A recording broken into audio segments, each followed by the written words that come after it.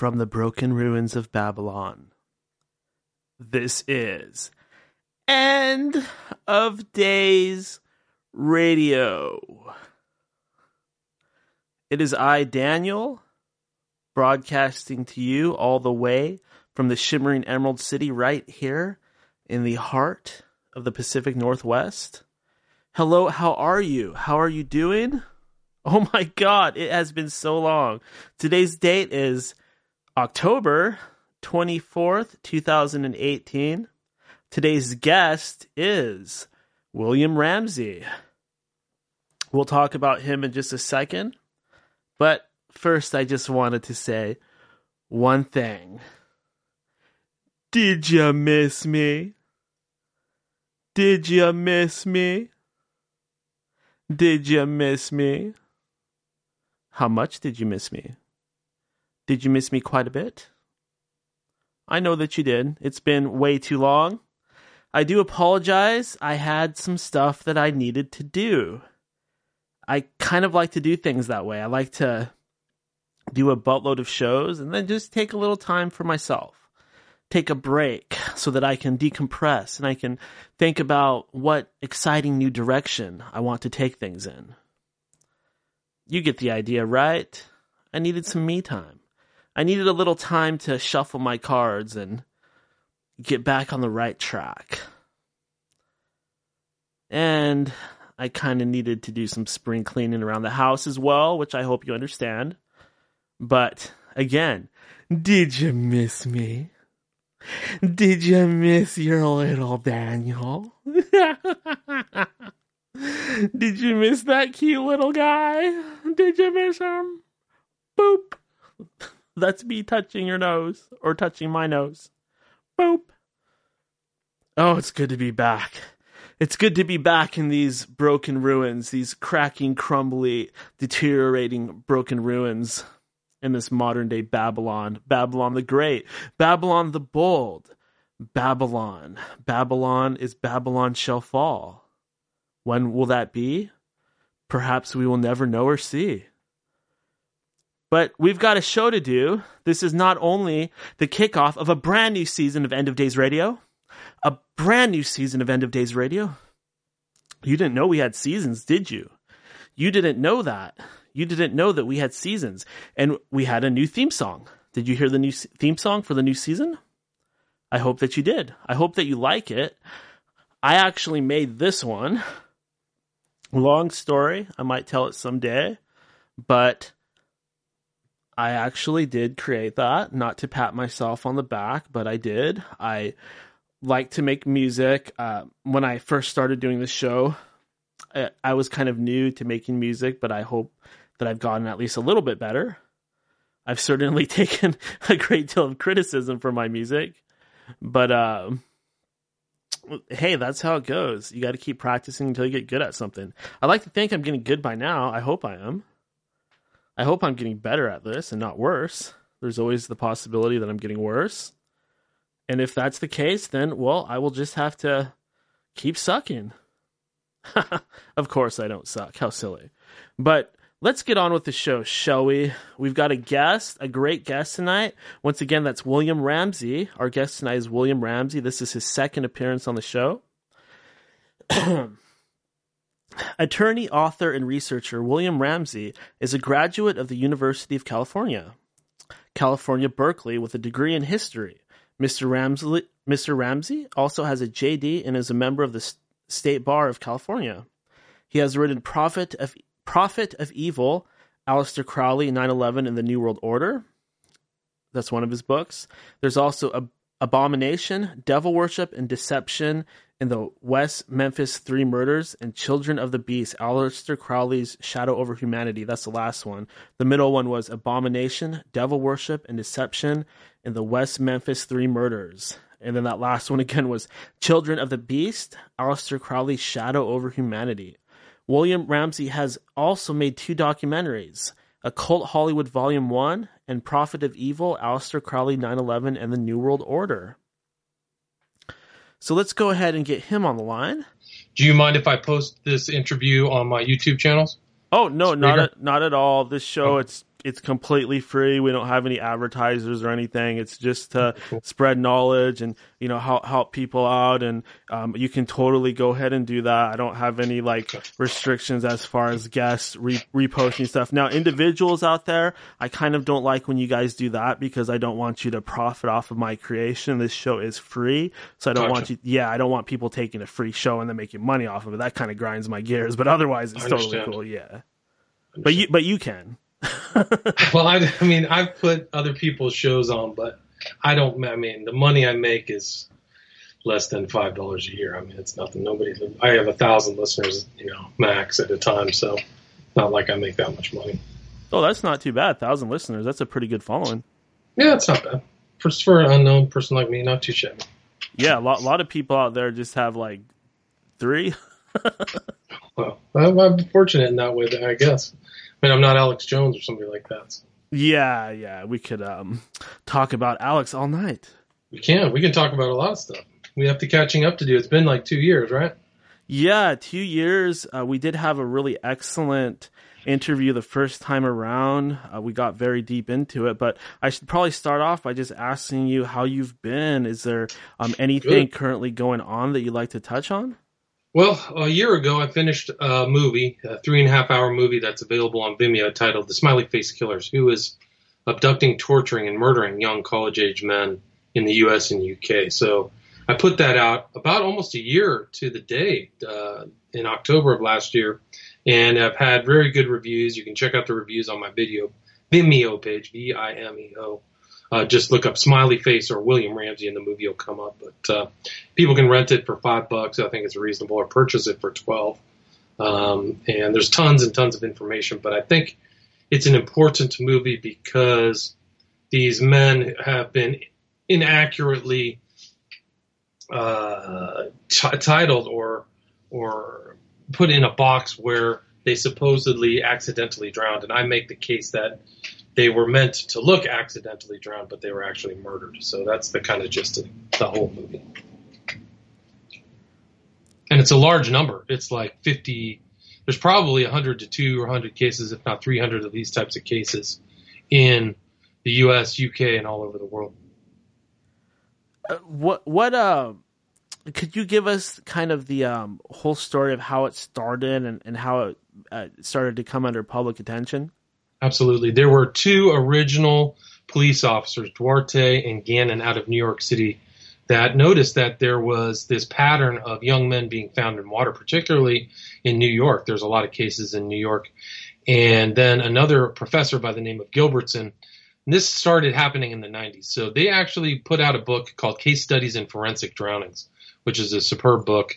There were also a couple of journalists, this one girl, Christy Peel, that kind of started covering these cases, and they noticed this pattern. So they did a very forensic look into many of these cases, noticed that some of these young men, they were being abducted in college towns, and there was a high preponderance of GHB, which is an endogenous substance in the human body, but in large doses, it causes blackouts, kind of like an extreme drug state, but people become very pliable.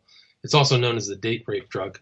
But those guys were really the original guys. They actually just did an interview recently. I hadn't been able to contact them while I was doing the research for my film, but they were the originals, and that was really kind of the baseline. And the reason I got into what was known as the Smiley Face Killers is because I was researching Aleister Crowley, and I kept noticing the smiley face associated with a lot of these occultists. Alan Moore uses it in this Watchmen movie, and I wanted to know the meaning. I wanted to know why these people had this smiley face. I wanted to know why there was an occult meaning, because I do believe that there's a surface meaning, but there's also an occult meaning. And I think that Alan Moore actually explains it very concisely within the Watchmen comic book and movie, and that is that life is a big joke.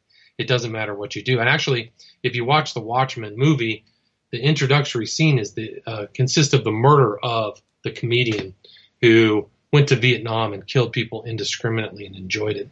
So I do believe that theme is associated with this span of killings. I do believe the people committing these crimes are thinking about it. They're not casual like lust criminals or somebody who, just commits a murder in a random way. I do believe these are planned events, and they have things figured out from the beginning and the end. So the smiley face killings, there's been some excellent research. There was a book there's a website called Footprints at the River's Edge, I believe, that followed all these cases. And there's just an incredible amount of cases through multiple jurisdictions. And so what I did is I started researching, and I talked to a variety of different people who looked into these cases differently. They saw things in Boston. They saw things in New York. There was one girl called Elise, and her name was Elise Soper. And you can listen to these on my YouTube channel, William Ramsey Investigates, if you're interested. But she actually made a post about the suspicious drownings that happened in Boston alone. And her blog just spiked. Everybody was interested. Like, yeah, there's something wrong here, But she saw this phenomenon from her place at Boston. She did an excellent job, and I interviewed her. But there's another guy, Gary J. out of the Manchester. They call this phenomenon the pusher. And he's putting out a documentary very soon. I think by the end of the year, I'm featured in it talking about the subject because I researched the Manchester cases and the Bristol cases, which is in kind of the southwestern part of the UK. But, so I saw little pieces, and really my chief researcher was Jim Smith, and we kind of just crossed paths probably 2 years ago as we were both researching it. And he's still researching these cases to this day, and has done a superb job kind of organizing things like that. But he also saw this pattern. So really my goal was I really just wanted to figure out, is this really happening? Are these cases legit? And after my research, I started watching these men disappear and then being found in water. And probably one of the first ones was a case by the name of Joey LaBute out of Columbus, Ohio. And he disappeared, and for 18 days, nobody knew where he was. And I was following that case day after day, watching developments. And then his body was found in the Scioto River in Columbus, Ohio. And that case was actually featured on a very popular true crime podcast called True Crime Garage. And I've talked to those guys about that case in particular. But like many of these other people analyzing these suspicious water deaths, they only see, I believe they only saw the smaller picture. And my film tries to encapsulate the larger picture to show that these types of cases are happening all over kind of the Western world. And, so that was really an interesting kind of true crime. I've written another true crime book about the West Memphis Street case and my take on that case, which was not very popular. But I do think that it's an important, this what's known as the smiley face killers. The reason it got its name by Gilbertson again is because they saw a correlation between these spray painted smiley faces that were close to the scenes of these crimes. And there was actually one case and it was out of Michigan, this young man, somebody put a smiley face on his gravestone 2 years after the day. So that's how this kind of phenomenon got the name smiley face killers. And I actually kind of got involved saying, well, I want to discount the connection between this symbol and these cases. And I really couldn't, because they were still showing up. There was another case out of Boston by the guy by the name of Zach Marr, people found a spray painted smiley face. He disappeared out of the downtown area. He was kicked out of a bar. And so it's a very dark tale. And I do not believe, in all of the cases, I cover about 50 cases in my documentary, and I believe that every single one of those cases was somebody who was met by misadventure and did not die accidentally.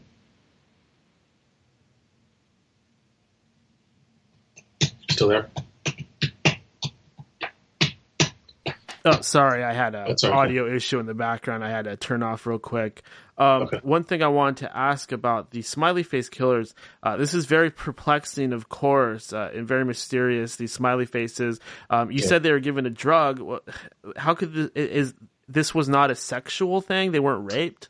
Well, that's a great question. I believe that is the primary motivation for these cases. So I kind of just wanted to get the word out. What's not there is any financial crimes. There's somebody doesn't go to their ATM and steal their money. So I think that if you look at the pool of the victims, they're almost all kind of they have a low body mass index. They're very generally athletic, good looking. So I do believe that they fit a type that certain predators are interested in. So that's why they're young college-age men. I believe they're college-age men because they're much more vulnerable after leaving home at 18 living out by themselves and being out late at night. So I do believe that these predators, and in different jurisdictions, hunt for these men late at night at bars, and some are drugged and some aren't. There was a case out of Boston, a guy by the name of Kelleher. He came out of a Boston Celtics game and called an Uber and disappeared. And he looked pretty good. I mean, the thing is, if you watch my movie, you can tell that a lot of these men are not stumbling drunk. Some are, but some are definitely upright. But he walked out and they pinged his cell phone going the wrong direction from his house. He was at this park called Paul Revere Park. So, that was one case that was high. And there was another case that happened nearby there called a guy by the name of Hurley. Same thing. He was waiting for his girlfriend to pick her up. And he was just sitting there on a corner and disappeared. Literally disappeared right from a ball game, and then was found in the river. Both Hurley and Kelleher are found in the same part of the river there in Boston. So I do believe that these are lust crimes. They're not financial crimes. And they do most of the earlier cases were all kind of white people, but I think there's been some other cases that involved, people Hispanic, people of Asian background, some African American. So it's the pool isn't specifically all, white Westerner types. And I believe earlier you said they were tortured, right? Well, I do believe they're held. I don't know the full extent of the torture of every individual, but there's evidence that there was a kid named Hart out of Rhode Island who clearly had signs that he was tortured.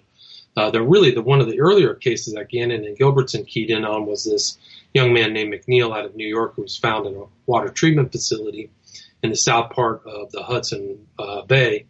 And he, once the parents didn't know what happened to him, but once they got the autopsy, it showed that he had been blowtorched on the upper part of his body. I think he had chipped teeth and element of a hammer claw to his head. Oh, man. As if somebody took him a hammer. Yeah, so what a very famous forensic pathologist by the name of, now it's escaping me, but he said that it looked like he had been restrained before he was tortured, which is why the upper part of his body showed those. Cyril Wecht is he's a famous kind of forensic. He's worked on the JFK assassination.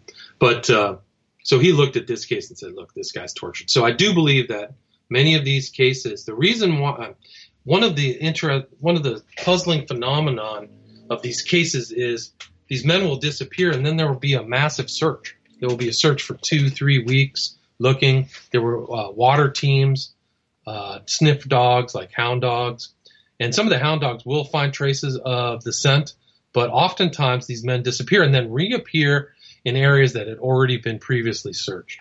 So I do believe that abduction is a form of torture and they're kept somewhere alive for a period of time before they're murdered and then put in river. There was a case out of Pittsburgh, I believe it's 2 years ago, or last year, maybe it was 2017. His name is Dakota James, was missing for 40 days. And when they found his body, the place where they found his body had been searched the previous day.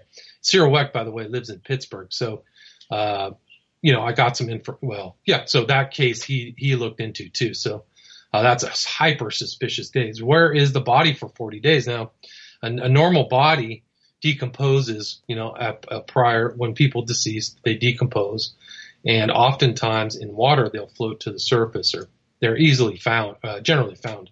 And where was this person, Dakota James, for 40 days? Why wasn't he found after a serious search of I think it's the Ohio River? So, and that's the same. And if you watch the documentary, I tried to emphasize that theme by looking at, all of these police officers say, well, we just checked there yesterday. Oh yeah, we looked for him. Why didn't we find him? There's another case out of Pennsylvania. A young man was at a bar in Manayunk. And his name escapes me right now, but he was found in 4 feet of water, but water that had been previously checked, that men had walked down and watched it. So why wasn't he found in an obvious place? So that's like the, his name was Shane Montgomery out of Manayunk, Pennsylvania. And there's a lot of cases in Pennsylvania. They're definitely hot spots. Pennsylvania, Philadelphia, New York, the college towns in the far north of Wisconsin and Minnesota. And, so it's definitely, there's been cases there's been cases in Atlanta, California, Portland, a lot of cases in Portland. So this phenomenon, it's important to get that warning out if you're a younger man drinking at a bar, because women know that they could be drugged at a bar, but men are oblivious that they could be victims. And I think a lot of these men who were victims never saw it coming. They had no idea that there was a predator that was sussing them out. And there's actually been stories that have come to my attention of men telling stories being in a bar. Some guy comes up to him, starts asking questions. What's your name? Trying to get a background, like they're trying to get information on these people.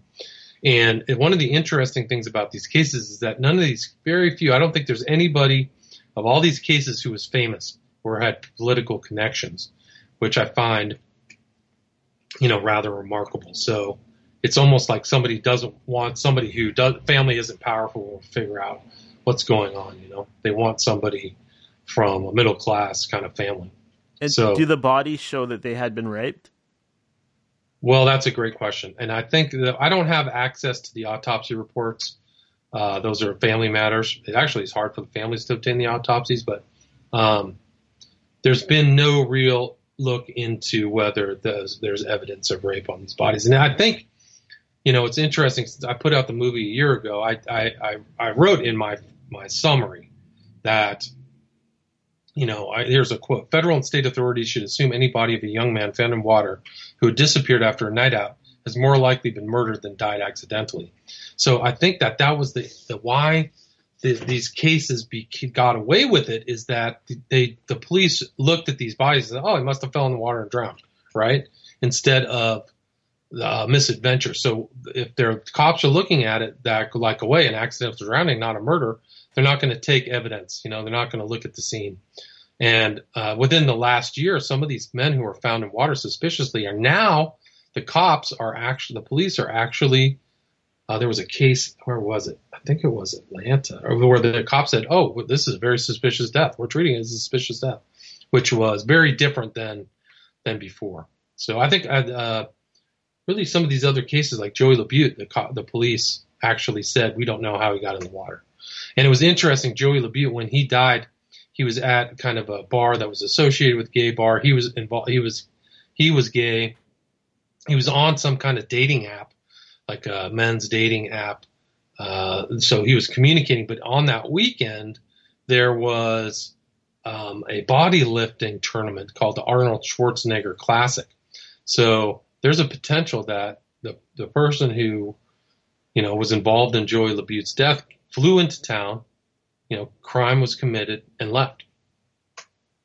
It would have to be a pretty, well, maybe not necessarily, but it seems like it would have to be a big, strong individual. Potentially. If you look at the, not all these men are huge. They're not, I would say they're more on the slighter side. So, there's a lot of ways people can get in trouble. I mean, if they're drugged, then people know they're drugged. And I've always, I thought some of these bartenders and some of these other people might be involved in these cases. So it's not outside of the realm of possibility that they get slipped a Mickey. And I include in my documentary cases where guys like woke up under the train. There was a guy who woke up in a very strange place, and they took him to court. The police did, to charge him something. He said, "Be careful and watch your drink, because I don't even know how I got there." So. These things are potentials, So, yeah. And it really highlights the danger of something that I really try to avoid, which is going out to places like clubs and bars by yourself, because that just it turns you into a huge target, really. Yeah, it's a great point. And a lot of these cases are associated with fetish clubs or something like that. There was one guy out of Washington, D.C., who was at a bar that sidelined is also a BDSM bar, right? So when he died, he was found upriver. His name was Arvind Sharma. It was he was a Nepalese. So he was from Nepal, kind of in the northern part of India, this country in between India and China. But he, when he was dead, his brother said something to the public. He said, "Arvind must have been somewhere or saw something he shouldn't have seen." So he was, I think that he got separated. There's a lot of these stories where somebody gets separated from their friends, they get kicked out of a bar, and then things go wrong. So there is a lot of danger. And, if you look at the documentary I made, it's in different cities, different places where this is happening. And I connect it to the kind of rise of the internet where information can be exchanged in the dark web, and the rise of kind of fetish, which have probably always been there, but fetish sites like FetLife. And if you look through, I did some research. There was a movie on Netflix called Kink. And there are sequences in there involving men where they're torturing each other with water, So if that's, I do believe that that's a important factor in all these cases. Is this do you mean like waterboarding? Like there's a scene that I show in my movie where there's a dude in like a bathtub and a guy standing over him and just shoving his head in the water. And it's being filmed for like like gay porn, but like just like that to me is something that could be associated easily with all these cases, is that they're pre-drowned somewhere else and then put in water. And that's really, of course, a really good point that you bring up, because in recent years, probably the last 5-7 years, BDSM or S&M or B&D or whatever you like to call it, Fetish, has become right. Super mainstream, super accepted, super mainstream, and increasingly so as years go by. It's an interesting point, and I think that that's something associated with these cases. And I don't want to ruin like my findings, but I found murderers in London and in the Northeast, and traveling guys who were in bands who were into this stuff. Things that there was one video that really I keyed into. That was a video called Broken that was associated with, his name is Trent Reznor.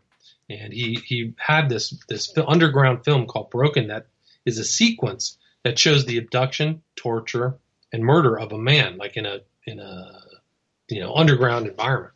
And I was like, I'm assuming this is Trent Reznor of Nine Inch Nails? Correct. Okay. Correct.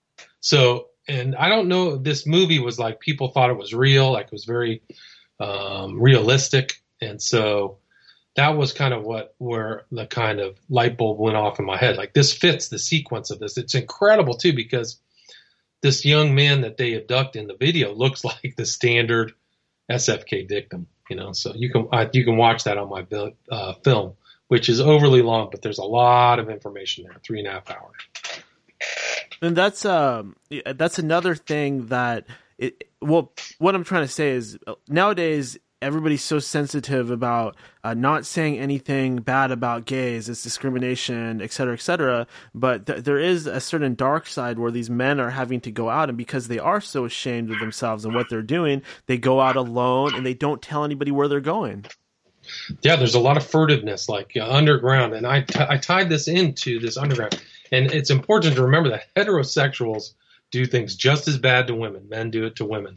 There was a guy called the Love Box Killer outside of Truth and Consequences, New Mexico. He was at a bar. He had a team. He had people helping him, where he would drug women, take them to this place and torture them and kill them and then dump them in the desert. They actually don't know how many people he killed. But that was something similar to these types of cases. So that was a heterosexual case. And I do believe one of the mysteries and confusing aspects of these SFK killings is just like that. People don't understand this kind of subculture, so they don't comprehend what's happening to these men. I think that that's one of the things. But certain segments of the homosexual lifestyle are just as BDSM, just like men, so or heterosexual. So there was an interesting, you say that too, because I brought up, there was this movie that was done by the guy who directed The Exorcist. His name was William Friedkin, and he did a movie with Al Pacino, which a lot of people don't know about, but it's called Cruising.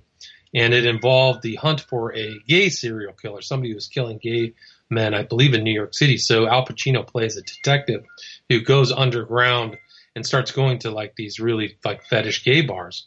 And it was it was fascinating to watch that, because I felt like this was a correlation with these cases, but also the history of that film brought tons of resistance. Like, really, certain members of that community came out and like protested the filming and disrupted it and all this stuff. So they're very sensitive about some of the information that Friedkin was willing to put in the film, which is extremely graphic.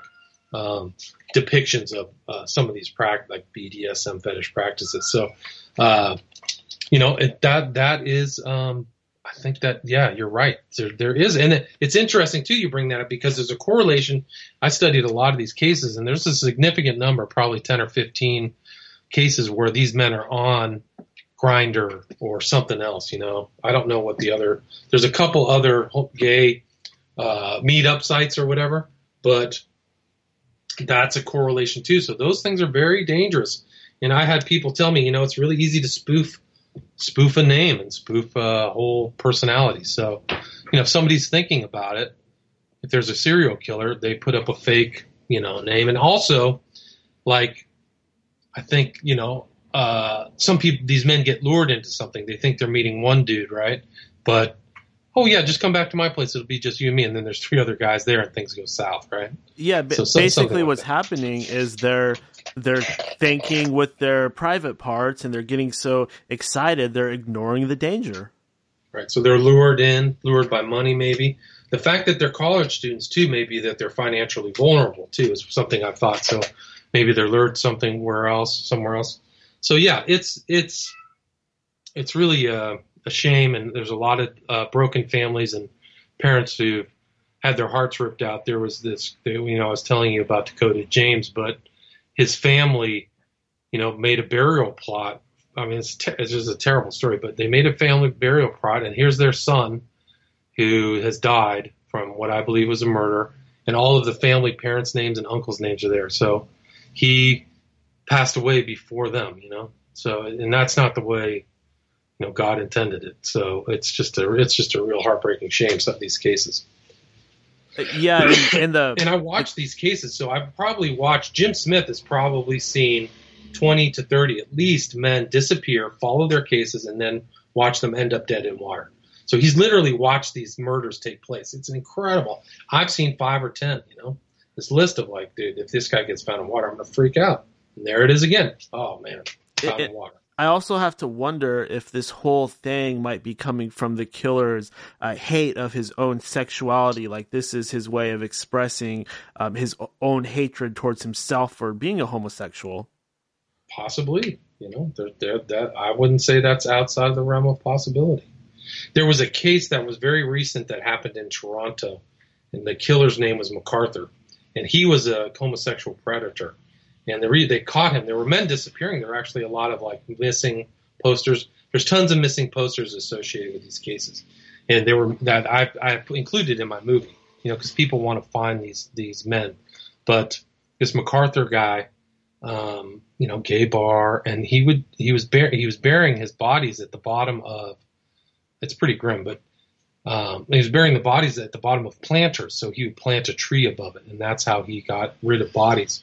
But, God only knows how many people that he murdered. And he could have been one of the smiley-faced killers. You just don't know. Somebody who's traveling around, a predator. You just don't know. And to these people, the body, there doesn't necessarily have to be a rape because the act of stabbing or torturing, that is a sexual thrill to the murderer. Or, yeah, right. So tying somebody up, putting a gimp mask on them, these kind of like leather masks. There's a lot of weird stuff. And if you, like I live in Los Angeles, and there are definitely fetish bondage stores, and y'all look in the window and there's a gimp mask. Like, what the hell's going on? What are you guys up to? So, yeah, it's really dark, but I do believe that's the sum thing. And the victims aren't all necessarily gay. They fit maybe a gay ideal, but maybe only half, which is really an overwhelming amount. I mean, it shows that this is kind of like a homosexual crime if half the people who are victims gay. But it doesn't mean that all the victims are within that lifestyle. Yeah, there's extremes going on too, because there's plenty of people who practice these BDSM things that don't take it to a bloody or extremely painful or grotesque extreme either. Agreed. Yeah, I think it's a subset. There was an interesting case here that was covered by, it was on the Ed Opperman report, and the guy's name was Skip Chasen, but he had some kind of, he was in Los Angeles. the interesting thing is the guy worked on big time deals. He was very well connected in one of these law firms or agencies where he would do multi-million-dollar movie deals involving huge celebrities, like the A-list celebrities. But on the side, he was known as like Master Skip or Master Bob. He was into BDSM, and he had a home dungeon in Los Feliz, this part of Los Angeles, where somebody died. Like he literally suffocated somebody to death. And he kept his job, went back to work. They was termed an accidental death. And that was that. And it's incredible. The guy's name, the journalist who covered that case, it'll come to me. But yeah, so there's like another case where somebody accidentally like gets taken to that level where, tortured to death. And here in LA, Skip Chasen.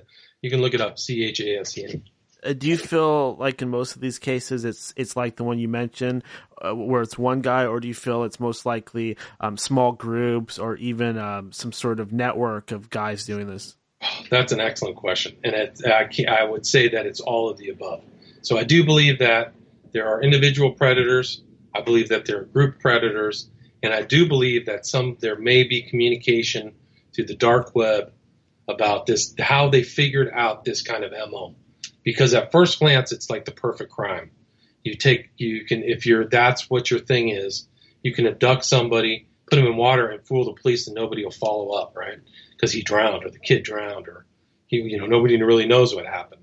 So I do believe that that's why there's this commonality, this similar MO that's happening in multi-jurisdictions, is that somebody learned this MO, whether somebody's traveling between different, BDSM places or something, or they're communicating in the dark web. There's some really dark stuff in the dark web. Oh, yeah, and another thing that's important to bring up about these BDSM activities is there's certainly always a phase where it requires you to put some sort of trust into the other person participating, and that's a great time to take advantage of a person, and when they're already tied up, drug them or begin killing them or beating them, or that's why they have safe words and things like that, because you're supposed to trust the other person.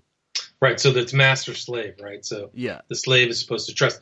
It's interesting that you brought that up because it brought to mind John Wayne Gacy, because his thing was he liked young boys or whatever, 13, 14-year-old boys, but he would befriend them, super nice, get them to the point where they would trust him, and he would put cuffs on them. Like, oh, it's no big deal. I'll show you where the key is, He would lure them in, and once he had the cuffs on, his whole personality changed. And that's when the kids got, off. Stop again. God damn. Sorry.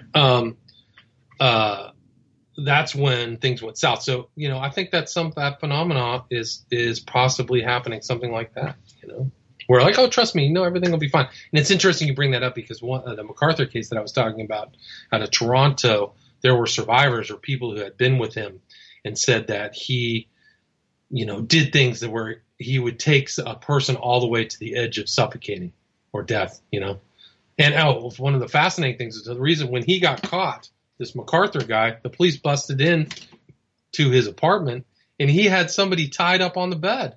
He had somebody in bondage. Yeah, it's an incredible story. So I think that's why the police actually broke down the doors. They thought he had another victim. So, yeah, that's just an incredible case. So when you look at all these cases, and I include a lot of the potential murderers, when you look at them all, you see these similarities. There's one guy, I'll tell you out of the documentary. His name is Stephen Port, but he was he was 40 years old. He wore like a wig, but he had GHB just lying around his house all the time, and he was GHBing men, and he was on 3 different gay meeting sites, and his victims were all disposed in a church courtyard. He wrote fake notes and made them look like drug overdoses. But it was like watching, and one of the remarkable things about the Port case is he got away with it over and over again, kind of like the Smiley Face Killer cases where nobody keys into what's going on. He got rid of it over and over again. And the way he got caught from doing this was the family of one of the victims wanted the CCTV video, which the police just overlooked. And they got the CCTV video of their loved one and said, who's this guy with John? Who's this other guy? who's walking with him? And the police are like, I don't know. Well, the family found out who it was and found out that Stephen Ford was associated with other mysterious deaths, and that's how he got busted. So it that case is, and that was very recent. I think it was a 2016 arrest. So God only knows what else he was up to, was traveling. He said that there was a network of predators, and he had been doing it for like his life, like a long time. And there was an inquest, like the way that the Brits do it is if things go wrong, there'll be an inquest that study went wrong. And I think that like 25 people were censured or brought up for bungling the Port case because they could have stopped some of the deaths that happened. So there are, potential killers out there. I do believe there are serial killers, probably 3 or 5 or at least 10 or definitely groups. And I talk about groups in my documentary. So they're definitely exemplars of these types of killers. Yeah, I would hate to encourage anybody or anything like that, but the bottom line is that most of the killers that get caught right away, they get caught because they did something stupid. A lot of these guys that give it a lot of thought, they target homeless people, prostitutes, in this case, gay men at these BDSM bars and meetup apps and sites and things like that. The guys that really give it a lot of thought, they can kill 30 people, 60 people, even hundreds. It really boggles my mind how many people they're able to murder. Yeah, it's. I mean, look at John Wayne Gacy. I mean, how many 35 known, and he actually dumped 2 of his victims in the river. So he got to the point where he was disposing of bodies in the river. Look at what is the name? Jeffrey Dahmer, kind of like a strange bondage, lured people home and drugged them. And he was a homosexual. So yeah, so there's probably somebody out there who, I think if they ever catch him, people will be in shock that this is a person who's killed that many people. In Gacy especially, John Wayne Gacy, he's always really bothered me. Just the whole idea of this overweight man dressing in clown makeup and then, scaring the shit out of his victims before he tortures them to death. That's just got to be one of the most terrifying things I can imagine. Much worse than the Stephen King movie It, because this guy was real and real. He's doing worse things, really. Well, it's interesting you brought up the Stephen King movie It, because right at the beginning of the film, there's a depiction of a smiley face. So that somebody within that film, either the director or the writer or somebody, put that smiley face in. Right at the first minute of the film, they actually draw a smiley face on a steamed up window. And I was like, oh, come on, man. Because that's the theme. It's about killing without, thinking it's fun, The universe is a big joke. But yeah, I mean, I think John Wayne Gacy is very disturbing too, because he was very social. He was like the head of the Friars Club, He was around tons of people all the time. There's a picture of him with Rosalind Carter, Jimmy Carter's wife, So it's very disturbing. And people think that he might have been networked, that other people were involved in those, So yeah, it really makes you have to ask certain questions, because when these networks do exist, they kind of tend to take whoever got caught and turn them into the push it all onto them, so to speak. Right. Well, that's a great point. I mean, they say that Berkowitz, the son of Sam Killer, could not have killed all those people. There were other people involved, but the police had a suspect, and that was it. This is our boy. We're done. The murders are done. So that's like one of, it's The Ultimate Evil was a book by Maury Terry that explained, hey, it's something else is going on here. And that happens in other cases. There was the case out of the Dutroux case out of Belgium, where all kinds of people were involved in this child abduction, horrible stuff, kept in dungeons, raped, all that stuff. And some of the women died in these dungeons. So there are actually similarities between that case and I believe the SFK cases. But, it went all the way to the top. That whole case was suppressed. There was like people marching in the streets. The government almost shut down. And, you might find, part of part of these cases is super disturbing. And I do believe, well, could these ones have any sort of link to Satanism? Absolutely. Absolutely. No question. I believe that smiley face is used in words to have 2 meaning things. If you watch the documentary, you'll see the satanic, current that runs underneath these crimes. Yeah, that's So a it's really disturbing. Yeah. yeah, that's a very very powerful thing going on, especially considering that this Satanism, it seems to underpin just so many things out there, like the music industry, maybe even the government. It just seems that these satanic sort of lines just stretch in every direction. It's a good point. If you will look at like Selena Gomez or Miley Cyrus, they're outfitted in all these smiley face attire.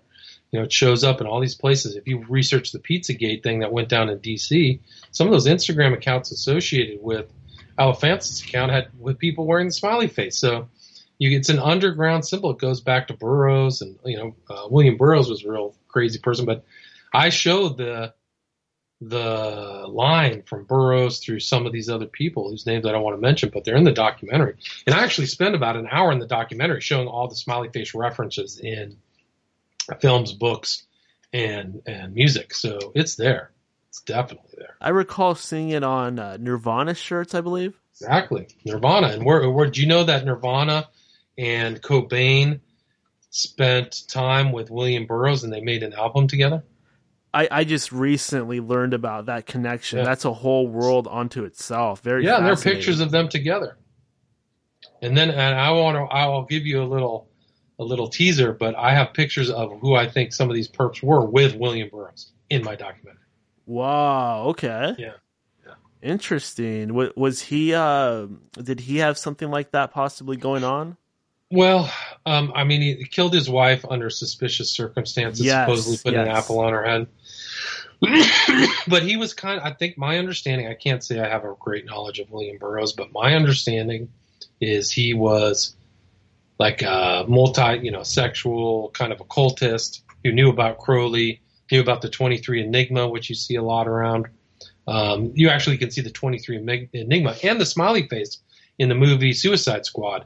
The actual picture of Suicide Squad is a smiley face. They're all in together in a smiley face look, if you look at that. And they drive a bus 23, the 23 Enigma. 2/3 of one is 666, right?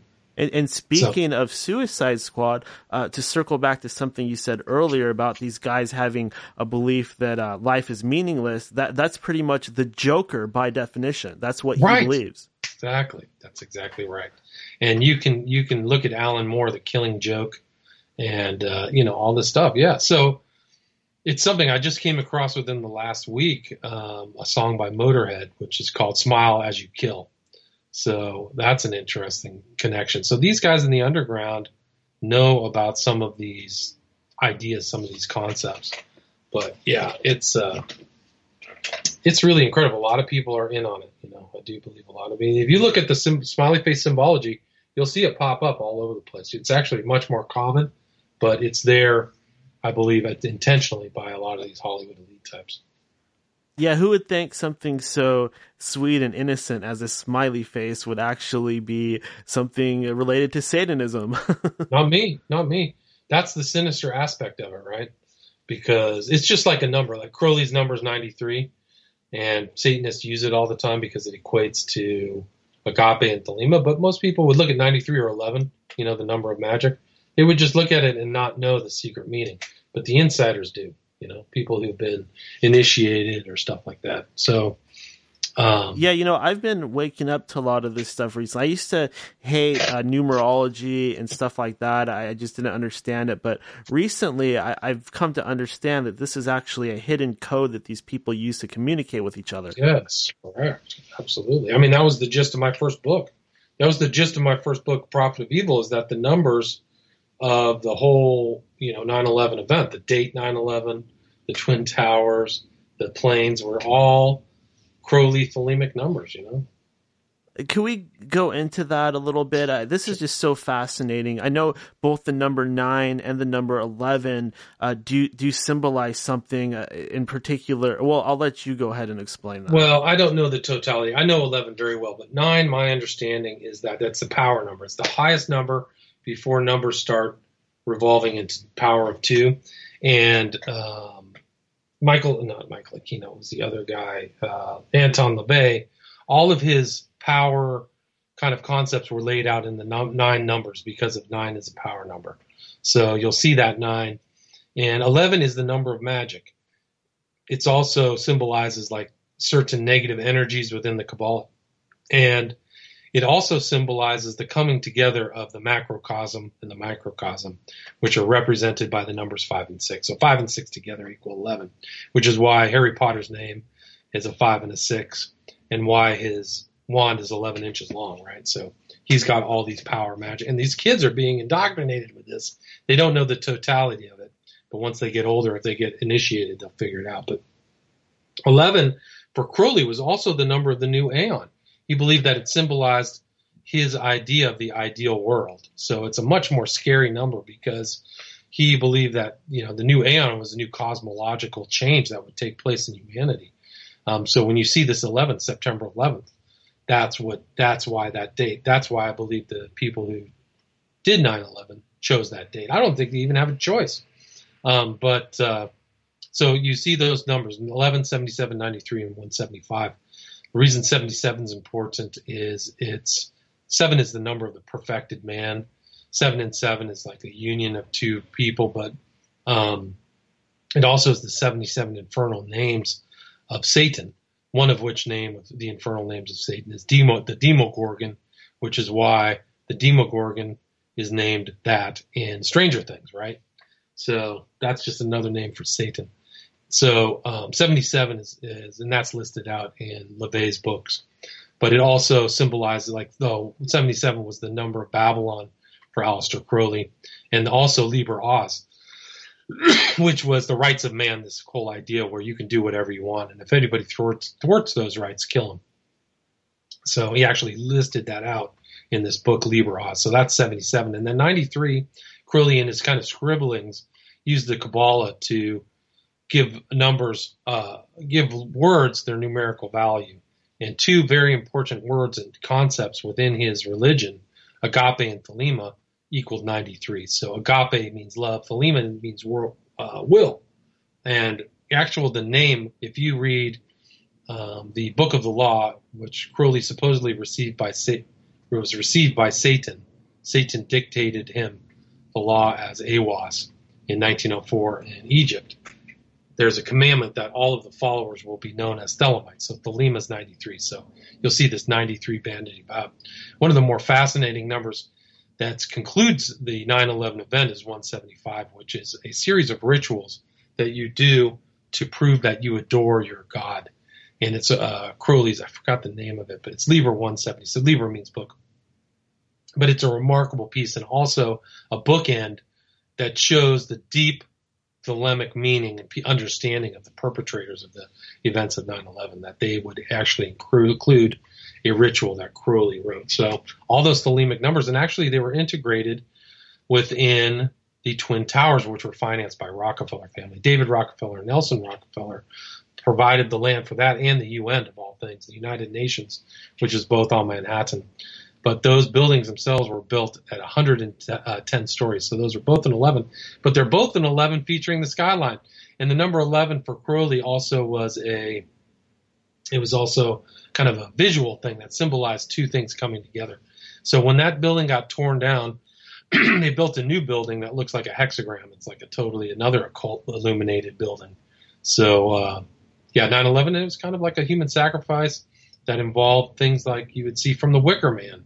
Like the Wicker Man, the non-initiates get lured into this wicker and burned to death. So, so there's 9/11 was just an incredible event that people who are not initiated or do not understand the occult, like me back then, had no clue of really what happened. But I'm still trying to figure it out. It's 20 years since, But me too. I just I become ever increasingly disturbed learning this stuff because now if I was to see an event like this happen, if I saw the number 11, I'd be like, oh, okay, it's them. Right. Well, me too. Like I was once in Nevada, and there was a guy with a jacket 93, and I was like, I know exactly what you're doing, man. You're sending a signal out, to your fellow Thelemites, people who believe that. So. It's there, and I do believe that those numbers were signaling numbers to all Thelemites that this is an event. 2001 was the date, 9/11 was the day, and I think it was it's kind of like was the time meridian. I think it's 2,000 years since, Christ's, birth, right? So, yeah, it's just an incredible high Masonic event with, people who really thought. If you read, like, there was a guy, I think it was, there was a guy, it was Lafayette was the guy who designed it and was literally receiving information from a demon. I forgot the name of it. Like he had these ideas where they came from the demonic realm, from other beings. It's off the charts. Whoa, wait. Yeah. And then there's an interview, or really, if you want to have your mind blown out, it was an interview with, I see his face. I can't remember his name. He runs a podcast, but he had like a literal sit down with this guy. And so you look up Laffoley, Laffoley. And,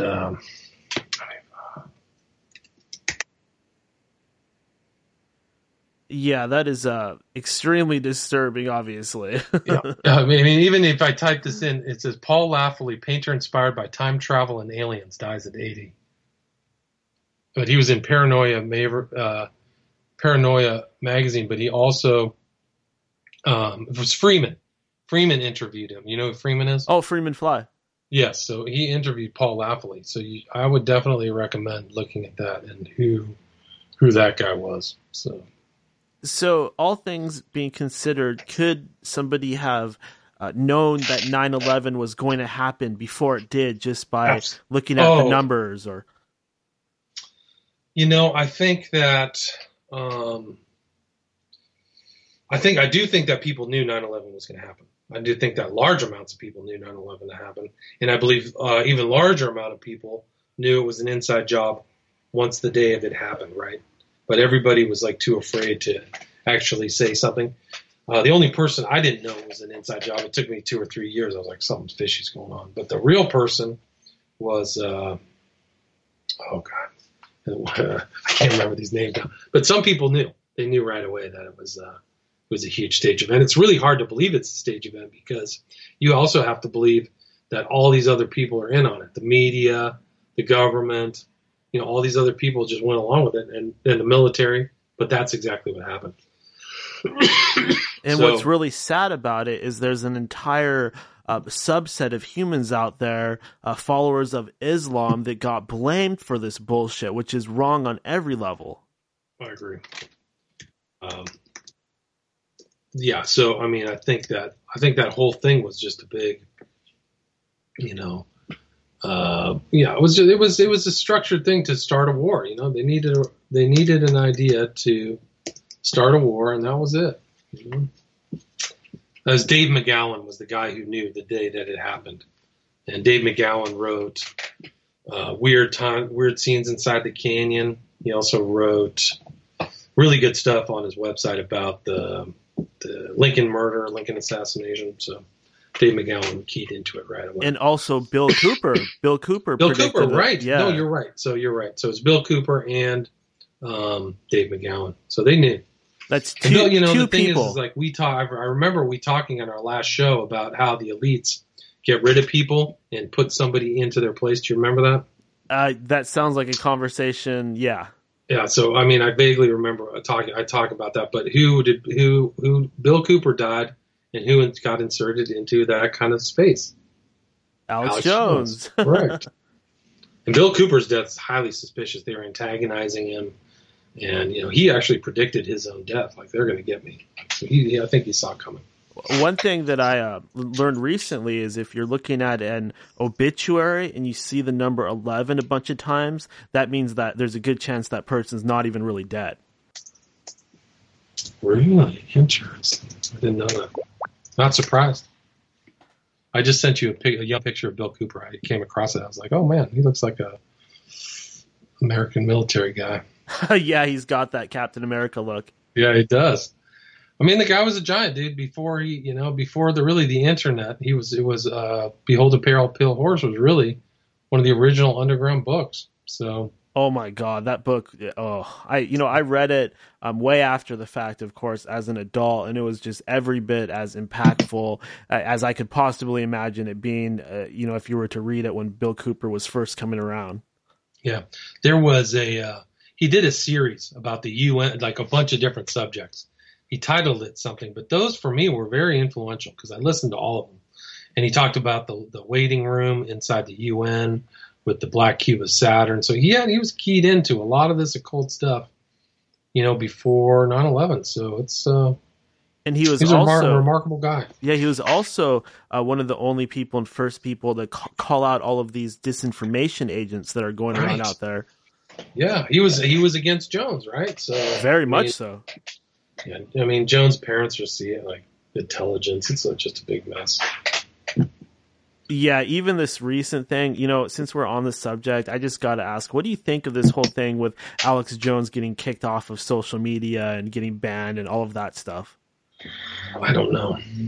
It's just very odd. I think that, if you wanted to give somebody credibility, you do these public things that everybody knows about, right? Like maybe people have suspicions, and his handler said, okay, well, let's give him some credibility. Let's do this. Kick him off social media.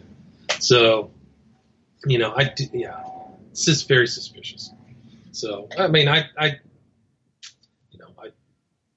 there's things, yeah. I mean, there's real problems there with Jones, man.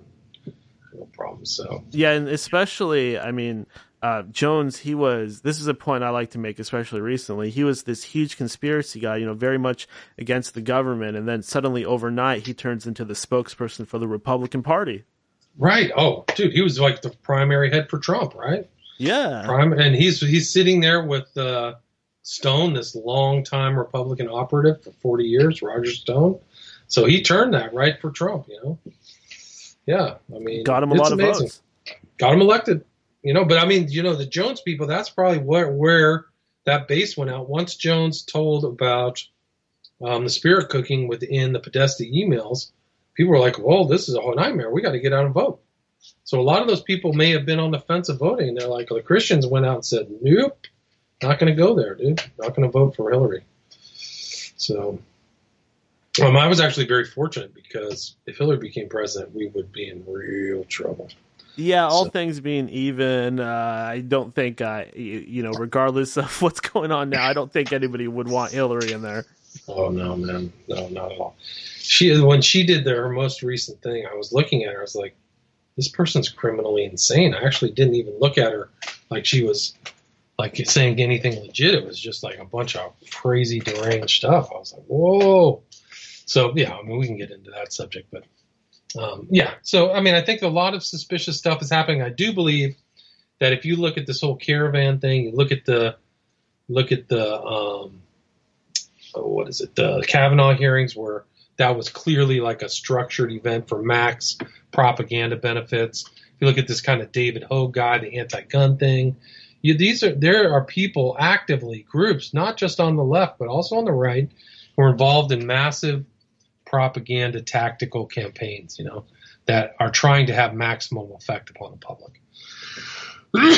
So you got to watch out. So that's this whole Jones thing that he got kicked off of social media may be one of these things, And hey, look, Jones is legit. He just got kicked off of Facebook and Twitter.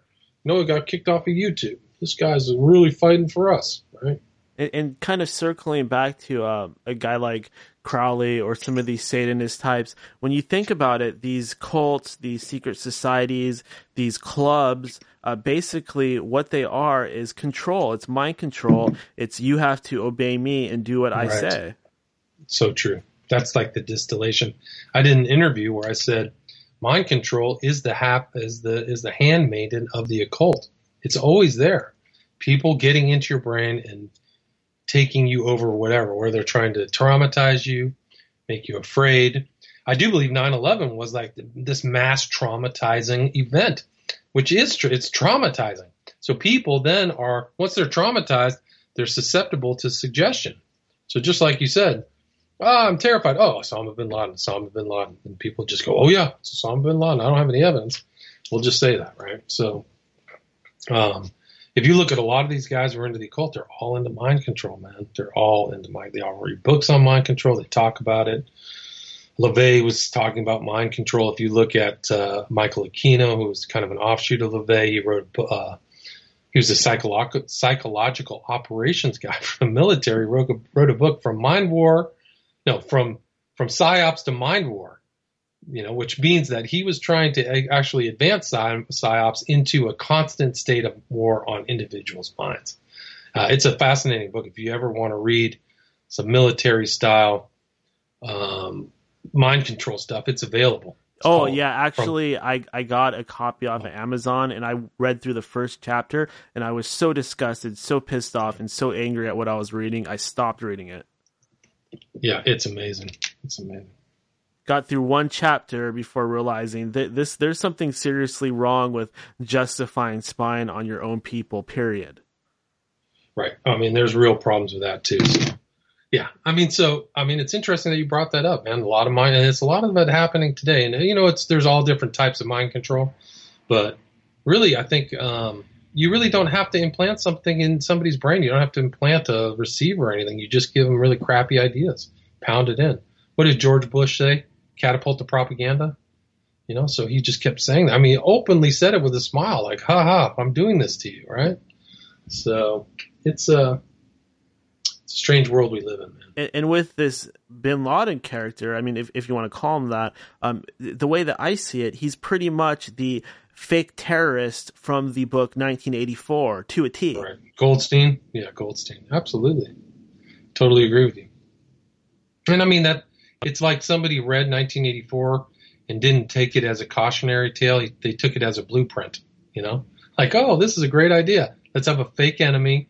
Let's drug people down, give them victory gin, victory cigarettes. Let's watch them all the time.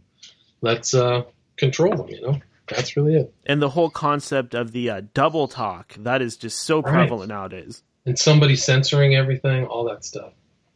And also the guy that helps Winston and Julia, the fake rebel, the Alex Jones type. There's a character like that in the book too. Right. Oh man, it's amazing. And like the Ministry of Truth, they're all pyramids, Yeah. That's an incredible book. I need to read it again. Look, man, I wish I didn't have to do this, but I got to run, man. I gotta cut this short. I'm really sorry. No worries. Let's redo it another one. Yeah, we got let's do another one in the future.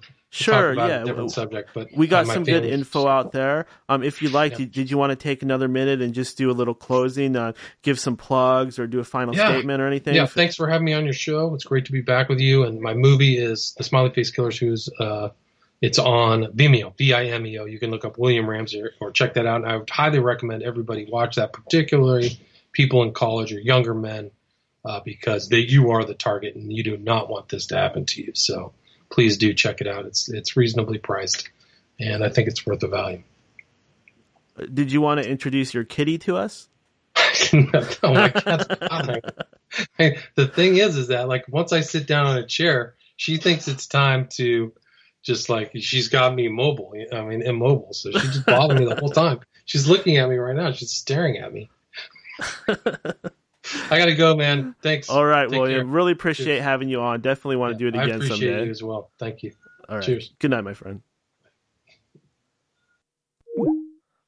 And that was William Ramsey. What a treat, right? Got into some good stuff. I wish we could have gone a little bit longer, but hey, I said an hour and we did an hour, so good enough for me. We will definitely have him on again. So there's so much to talk about. I've been gone so long. As you guys know, there's a second half to this show where I just kind of go off and talk about whatever. And oh my God. All of my music is like not in front of me. I'm not prepared like I should be. But it's okay because there is plenty that I have here that I can play.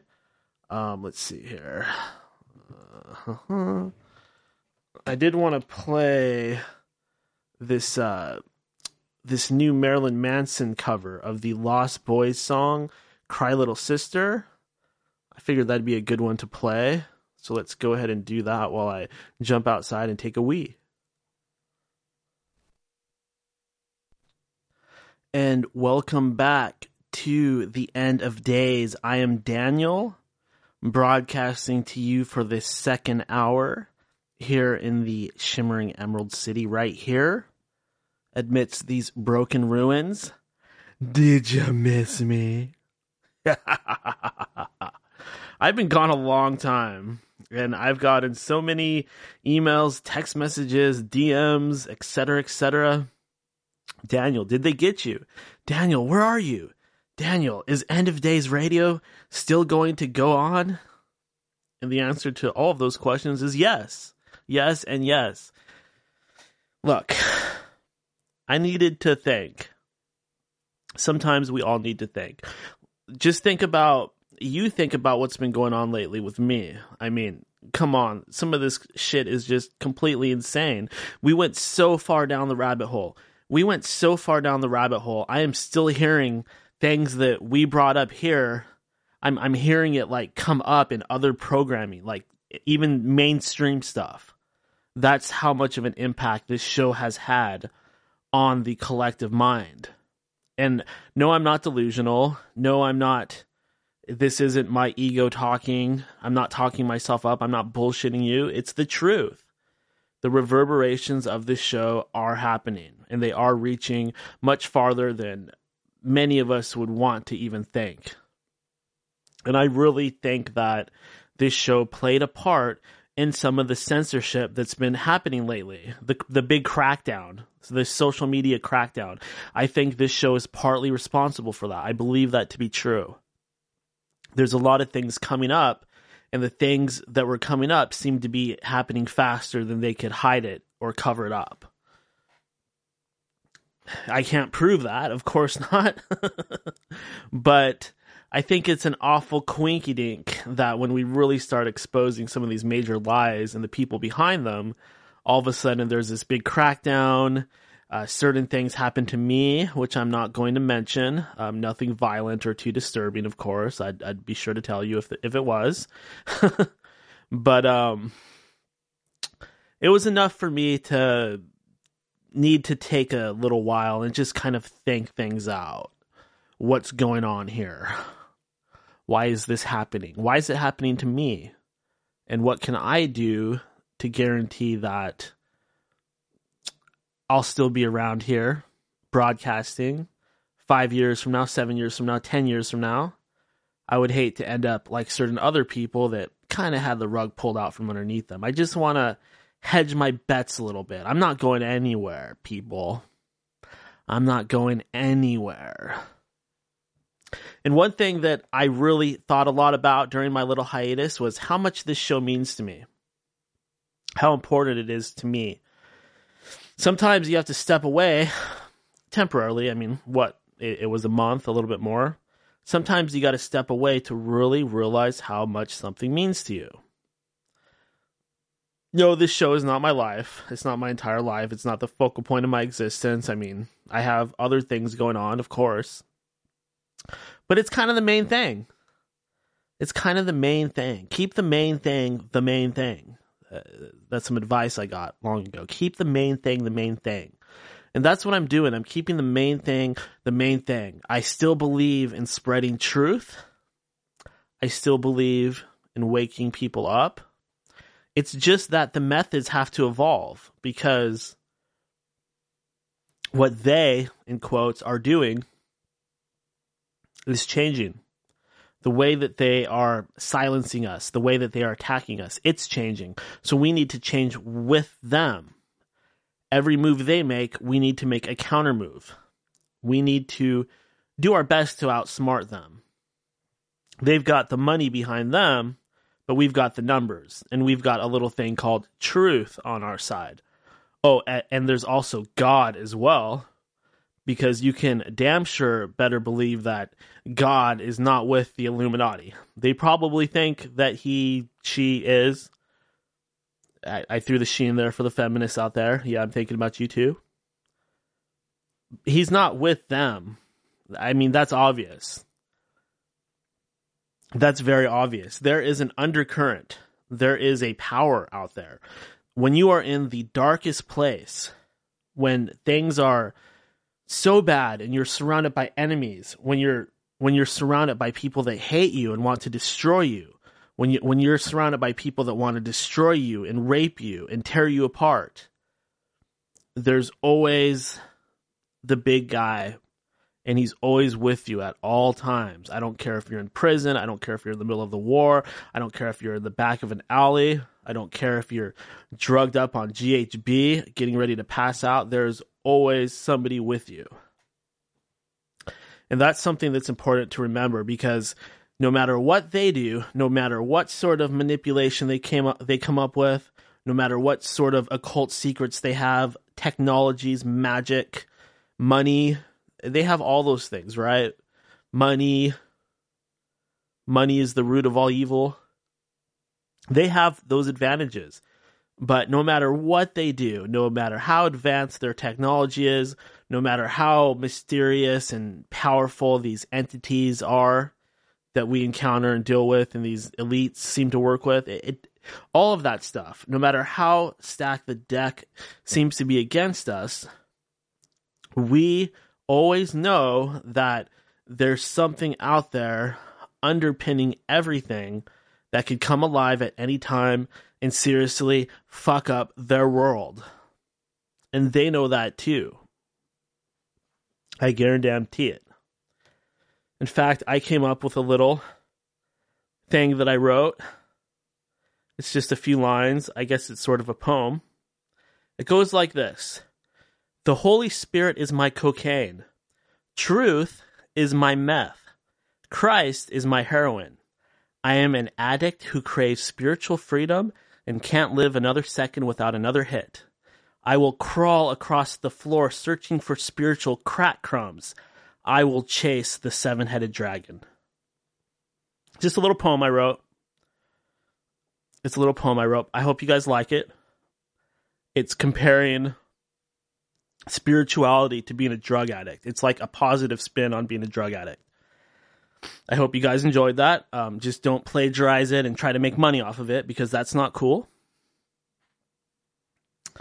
I did get a lot of feedback before I took the break and during the break. I'm going to read a little bit of that to you.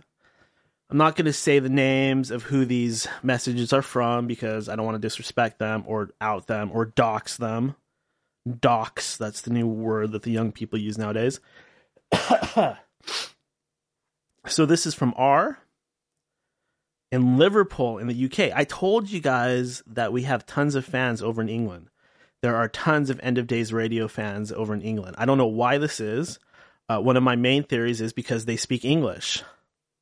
I thought that might have something to do with it. They can actually understand what I'm saying, or at least partially so. I won't pretend that I could always understand what they're saying. No. I love British everything. I'm watching the new season of Doctor Who, by the way. The new one with the female Doctor Who. We could get into that. I don't think you guys want to hear that level of nerdism, so I'm not going to jump down that rabbit hole. I'm not going to jump inside of that TARDIS. Okay, so, hi, Daniel. This is from R. Hi, Daniel. Just messaging you from Liverpool in the UK to let you know that your show is my friend and mine's favorite show, and we always listen to you and think you're as funny as fuck. Laugh out loud. Can you give us a mention and make our day? Thanks.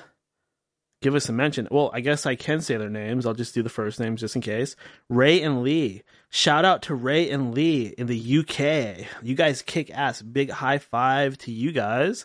Thank you so much for listening. It means a lot to me. Every single one of you guys. Like, you are the wind beneath my wings. I say that so many times. Let's see.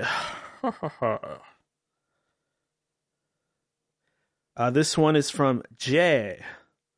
Looks like it's mostly about the show about Sam.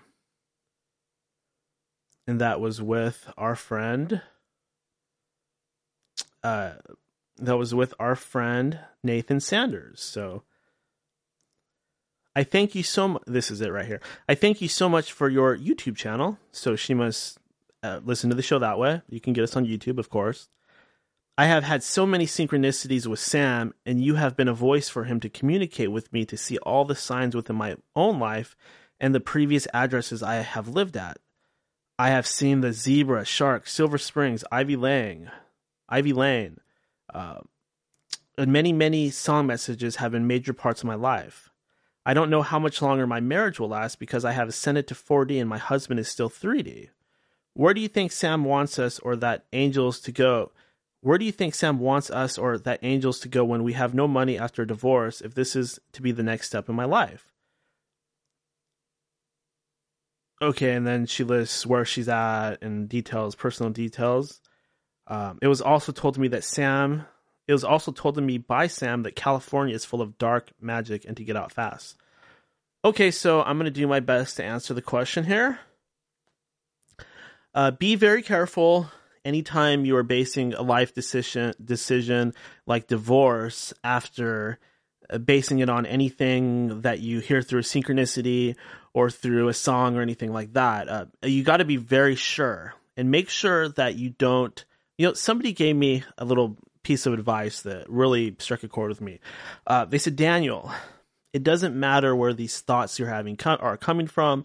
It doesn't matter if these thoughts are from demonic beings, from aliens, from spirits, from your own consciousness. It doesn't matter. What matters is if what you are thinking and the decisions you make, what matters is if they are true to yourself.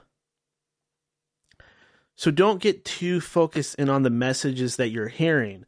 Focus more on the way that it feels inside of you. When you make a decision, make sure that you are being true to yourself and you are doing what's right for you. The only thing that these messages and synchronicities can do is get you pointed in the right direction or tell you that you are making the right choices after you've already made them. They can't make the choices for you. If it's making the choices for you, this is my opinion. I'm going to offend some people out there, but in my opinion, it's negative, it's alien, it's demonic, it's whatever, right? If anything is trying to control you or your life, there's no way that it can be good. But if it's simply giving you a sign that you made the right decision, or maybe just giving you a nudge in one direction or another, then there's a very good chance it could come from the light or the good side. I know this is going to anger some people. There's a lot of channelers and people like that are going to call me judgmental, and I've gone on this topic time again. It's not being judgmental. It's about discernment and being careful and keeping the walls up and not letting anything in that's going to fuck up your world. In my opinion, it's the doubt and it's the disbelief that causes us to do certain occult experimentation that can allow these negative entities, these parasitic beings in. And I'm not against occult practices. I'm not against practicing magic or sorcery or even the summoning of spirits or channeling or anything like that. It's just, it's like weightlifting. You got to work your way up. I'm personally not interested in doing those things. I have my own magic and methods that I use, but it's like weightlifting. You got to work your way up. If you try to lift up 500 pounds when you're skinny as a beanpole, what's going to happen? That weight's going to fall on your head and crush you. If you try to summon that angel or demon before you're ready, it's going to bite your head off. Yeah, even if it's an angel. You think you can summon an angel and it's going to be happy with you? It's going to want to know what the fuck you're summoning it for. And if you don't give it a good answer, then I can't guarantee what's going to happen. You might want to just avoid that entire thing, from what I've heard. But to each his own. In regards to California being full of dark magic, entirely possible. One particular city that I always think of is Los Angeles, or the City of Angels, or what some people like to call it, the City of Fallen Angels. And within Los Angeles is Hollywood, or the Holy Wood. Very, very dark. A lot of magical energies going on around that area. A lot of occult things. I'm even aware that there was a witches' war that happened in San Francisco back in the 60s or 70s. So that's a very occult area. There's a lot of secret societies. Hollywood, of course, very rich, powerful people that are involved in secret societies and magical circles, and it just goes on and on. There's really an entire world to explore in California alone. That's how bad it is there. And bad is relative, of course. To some people, that would be great. But there's definitely a huge amount of satanic sort of energies around that area. Hollywood, of course, movies and acting and the music industry, a lot of it's very shallow, materialistic. American Satan. Go watch American Satan. That's it in a nutshell. Selling your soul for riches and fame. It's not that you directly sell your soul to Satan. Like, you don't meet up with him and he plays a violin and you sign a contract. It's a slow process of coercion, little decisions you make inside of yourself, which leads you down a certain dark path, which may or may not be influenced by entities that you can or cannot perceive. Because that's what's going on all the time. We have entities persuading us, nudging us in different directions, good ones, bad ones. Okay, let's see. I think I have one more letter. Let's see here. I apologize for the delay. I just want to make sure I get to all of these because I do love you guys so much. Nope, that's junk mail. Well, oh my God, why do people send me all this junk mail? I don't understand that. Like, what am I supposed to do with all of it? Okay, here's one. This is one I was looking for. It's from D. Started listening on the Paranormal Radio app. Oh my God, you were streaming, but now only on the podcast. But except for the marijuana, you think like me in a lot of ways. My rap goes, I'm a lover, not a fighter. I'm blah, blah, blah years old. Your interview in August with the Luciferian Agenda and the YouTube Flat Earth 101, I am reforming my truth. King James is the Gideon Bible of choice. Thank you for doing what you do. I hope you have accepted Jesus' gift of salvation.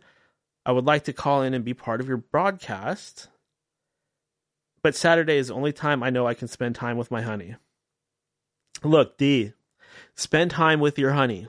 I am not trying to get in the way of you and your honey. I mean, if that's the only time that you guys have to be together, what the hell? Oh my God, there's somebody calling. Hello. Hello. Hey there, buddy. What's going on, Daniel? Not much. How are you doing? I'm so good. Did I catch you during the news roundup? Oh, I was just going over a few listener emails. I got a lot of emails over the break. As you know, I've been off air for a very long time. I heard those. Those are pretty cool. Please keep the emails coming. What was those two guys that said they like it? They're funny? That was... Let me backtrack. The first guy's name is Ray, and the second guy's name was Lee. Ray and Lee. Oh, that's so cool. Ray Lee, right on. He is funny. Shout out to Ray and Lee over in the UK. Shout out. Oh, yeah, I love that part. Smashing. That's so cool. Did I sound British? Smashing. Cheerio. Cheerio.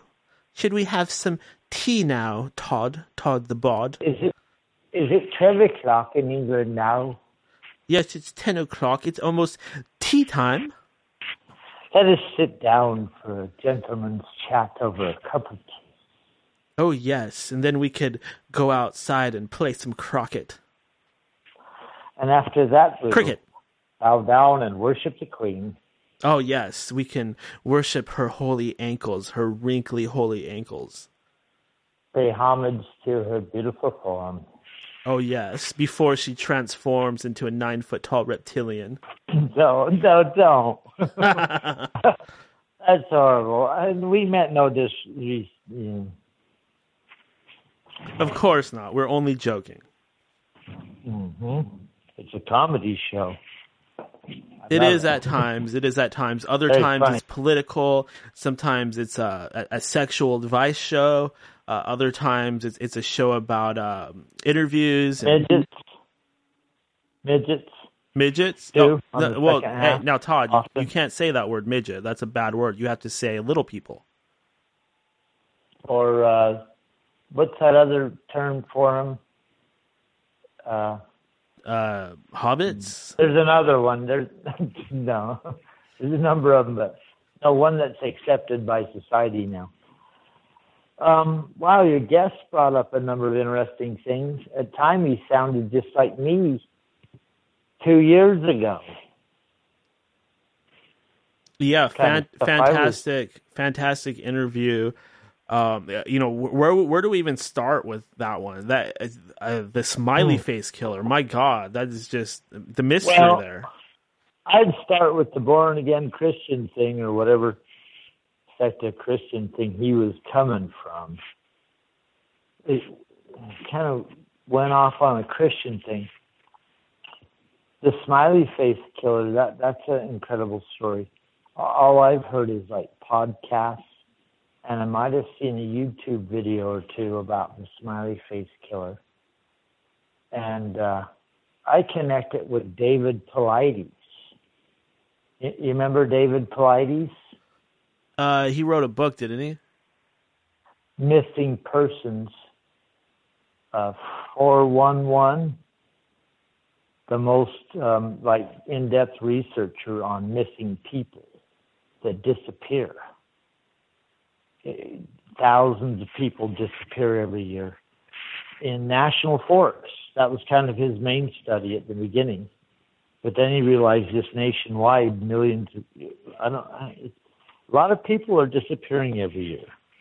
Yeah, and that's something that is just so strange, especially when you think about, I was talking earlier with William, the numbers. Some of these guys, they'll kill 30, 60, 100, 200 people. I mean, there's towns where there's only 200 people or less.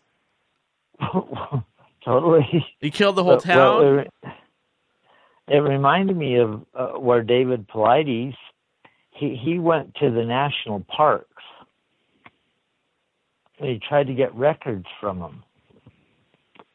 But they wouldn't turn them, they didn't want to turn them over about how many people disappear every year and Todd, where they disappeared. When you come on the line here, since we've been gone so long, you're supposed to go, "Did you miss me?" Did you miss me? I'm supposed to say that? Yeah, you're supposed to say, "Did you guys miss me? Did you miss me?" I'm supposed to say that? Go ahead. Did you guys miss me? Say it again. Did you miss me? Oh, there you go. One more time. Really? I'm supposed to say that? Oh. One more time. Come on, be a sport.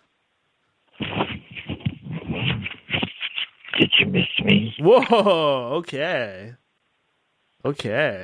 You're not fucking around tonight. Well, you asked for it. But hey, Todd. It is close to Halloween, so. Todd, it was kind of scary, some of that shit he was putting out there. Have you been watching the news, buddy? Oh, well, I'm not watching it, but I read it. So, the main thing that went on when we were away is this whole Kavanaugh thing. Judge Kavanaugh. Yeah. What do you think of that? Yeah. What do you think of that? I think it was like a month of just wasted energy and space, and people that have dug into it come out with all these, went into all those rabbit holes into their histories of their back histories, Daniel. Kavanaugh and the lady accusing him, Christine Blasey Ford. I have a very specific question about this I wanted to ask you, Todd. As you know... please, yeah. Yeah, so Judge Kavanaugh, he was accused of some very bad things, some inappropriate behavior, participating in certain things. I wanted to ask you, in your opinion, in this country or in the world in general, do we have a rape culture?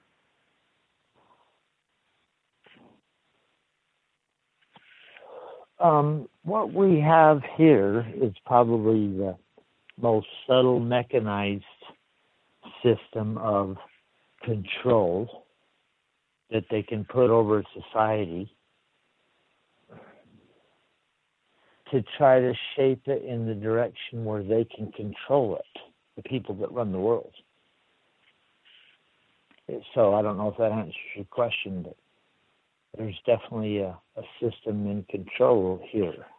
But more specifically, and that definitely probably has a lot to do with it, but is there a culture of certain types of rape are okay? It gets kind of ignored and accepted by society.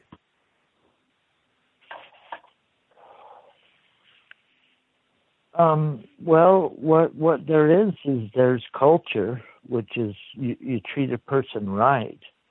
That's gone back thousands of years, between males and females. That's ancient. And if you don't treat them right, then you're on the wrong side. If you do, then you're on the right side. I mean, treat a person how you'd want to be treated. Now, Todd, I know that you used to party a little bit when you were younger. Did you see any of this stuff go on? Did you see women being drugged or taken advantage of at parties or the workplace? Have you ever seen it? No. Not my circles. And I wouldn't do it. No RGHB. No, that didn't even exist back then. People might have done a bunch of stupid shit, I mean, that's always possible. Goes on till this day. But no, I didn't see any of that. What's changed is it's a hypersensitivity towards any kind of advancement towards the females. That's what's going on. In some countries, you can't even do a cat call if a girl's walking down the street and you're on a construction site. And I'm only referencing that because it's illegal in some countries to whistle at a girl that's cute if you're on a construction site. Yeah, that sort of behavior is really frowned on nowadays, where if you were to do that, say, back in the 1950s, it would be perfectly acceptable and normal. Yeah, it would be like 30 guys just go, whoa, as the girl walked by. Whoa, That's baby. No longer acceptable. Whoa, Back mama. Hey, foxy lady. Old stuff like that. Back 1,000 years ago, the cavemen drugged their women home to the cave, supposedly. They drugged them? Drugged them. Well, Bill Cosby, there you go. He is a little bit of a caveman. That's crazy. It's right close to Halloween. You got anything really spooky to talk about? Yeah, I mean, what's spookier than rape culture? You don't like this topic, do you, Todd? It's too icky for you, isn't it? Well, I would. I'm not down with it. Well, let me tell you something. I wouldn't knock anybody out that was rape. Yeah, let me share something with you, Todd. That's violating someone else's total space and being and ultimate crime. Well, let me tell you about something. I remember when I was in high school, some of the boys, they would come back to school with these stories like, oh, we were at a party last Friday night and we got Susie so drunk. She got so drunk that we formed a train outside of the bathroom door, and we all took turns. And oh man, that's Susie. She's a slut. She wanted it. She's a slut. What a dirty, disgusting girl. Oh yeah, we all did her. We banged her good. That's something that I ran into when I was in high school. Wow. Yeah. So yeah, I didn't. I didn't run anybody telling stories like that, but. So a situation's being created where there's a lot of alcohol being passed around. There's a girl that's getting so plowed with alcohol that she's probably blacking out. She probably doesn't know what's going on. She's being sequestered in the bathroom, and these guys are basically going in there raping her, and then afterwards they're victim shaming. They're calling her names and telling everybody that she's the bad one. Well, Daniel, the stories are like 1,000 deep that happened. Yeah. It's on TV. I mean, those stories. And I'm I'm not a liberal. I'm not a progressive. I'm not a feminist or anything like that. Your point is that they created a culture. Someone's created a culture. Yeah, well, it's not. Or there was a culture. Yeah, it's more me confirming something that I always hear these liberal people talking about, which is rape culture, and at least in this specific, regarding this specific topic, I think hell yeah, it exists because I've seen it. And I've had it right in front of me. Well, it's not being regulated. Look at your FBI. They're looking into Russian probing on Trump. Russian probing. Yeah, that's. I could go on about Trump all night, but no. But I'm saying that your law enforcement highest levels looking into that. And yeah, what you're talking about, Daniel's a lot deeper. But I think that this ties together because if you keep going up towards the top, that's kind of how it is. I mean, the guys immersed in the rape culture that are higher level would be like Weinstein, who's using his position of power to extract sexual favors from women in exchange for furthering their careers. What you're talking about there is the way that the intelligence agencies would use their assets.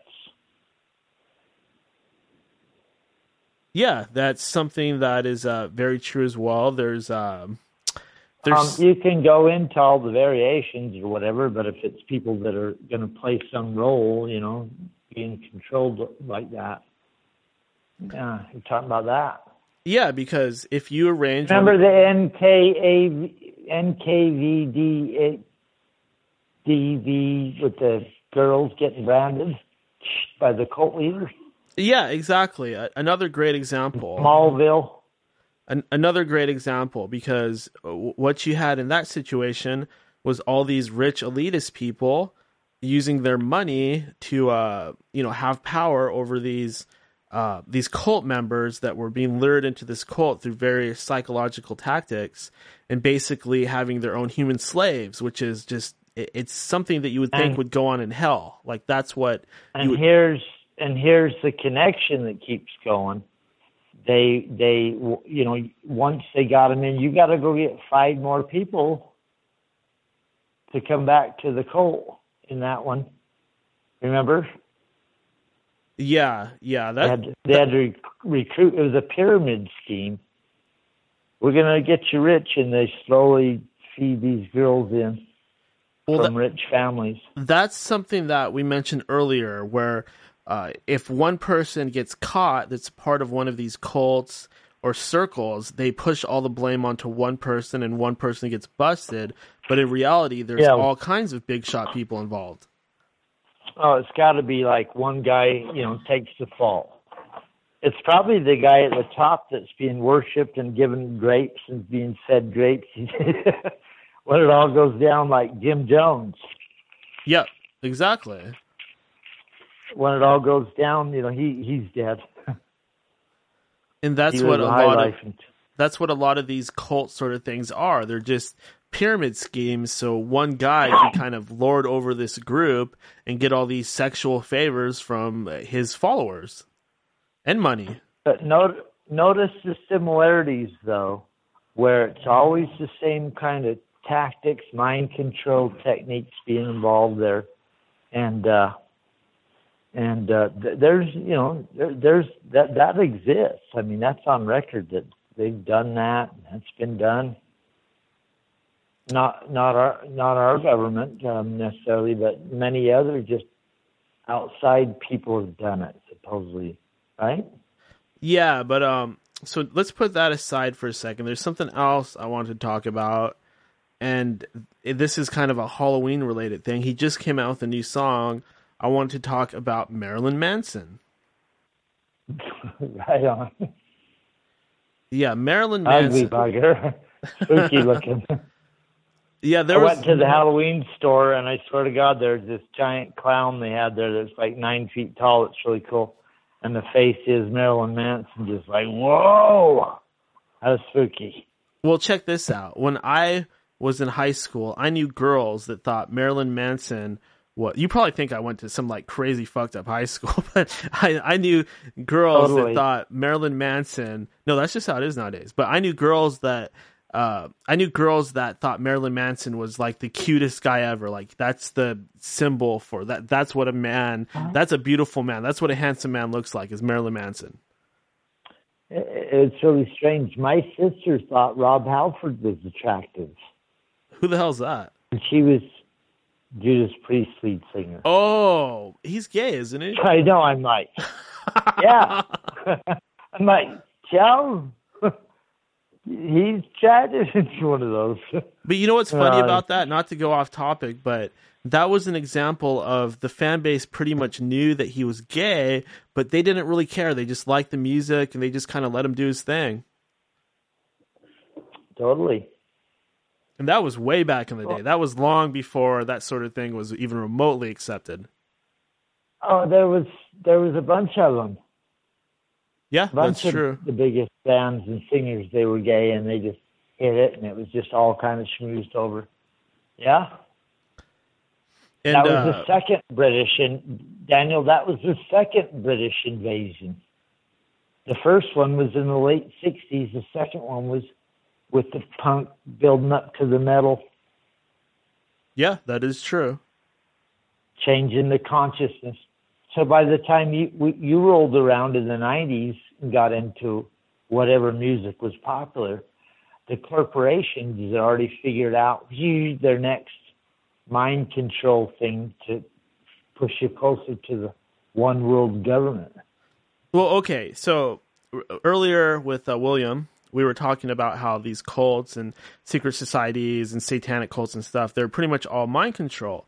Well, Marilyn Manson, he was actually given a special title by the Satanic Church, and the Satanic Church, Marilyn Manson is an admitted Satanist, and the Satanic Church, one of the things that they say is they actively go out and spread a certain type of propaganda. They try their best to turn people onto Satanism and onto satanic values. And Marilyn Manson actually uses a lot of specific imagery and symbolism and certain tactics, a lot of tribal sort of stuff. I'm sure you would agree with this because you bring this up all the time, the tribal connection to mind control. It seems like you have a lot of that going on with Marilyn Manson and his fan base. Well, I always bring up anthropology. What I learned about, like studying anthropology is that primitive how they lived. And I just compare them to how we live, But with Marilyn Manson,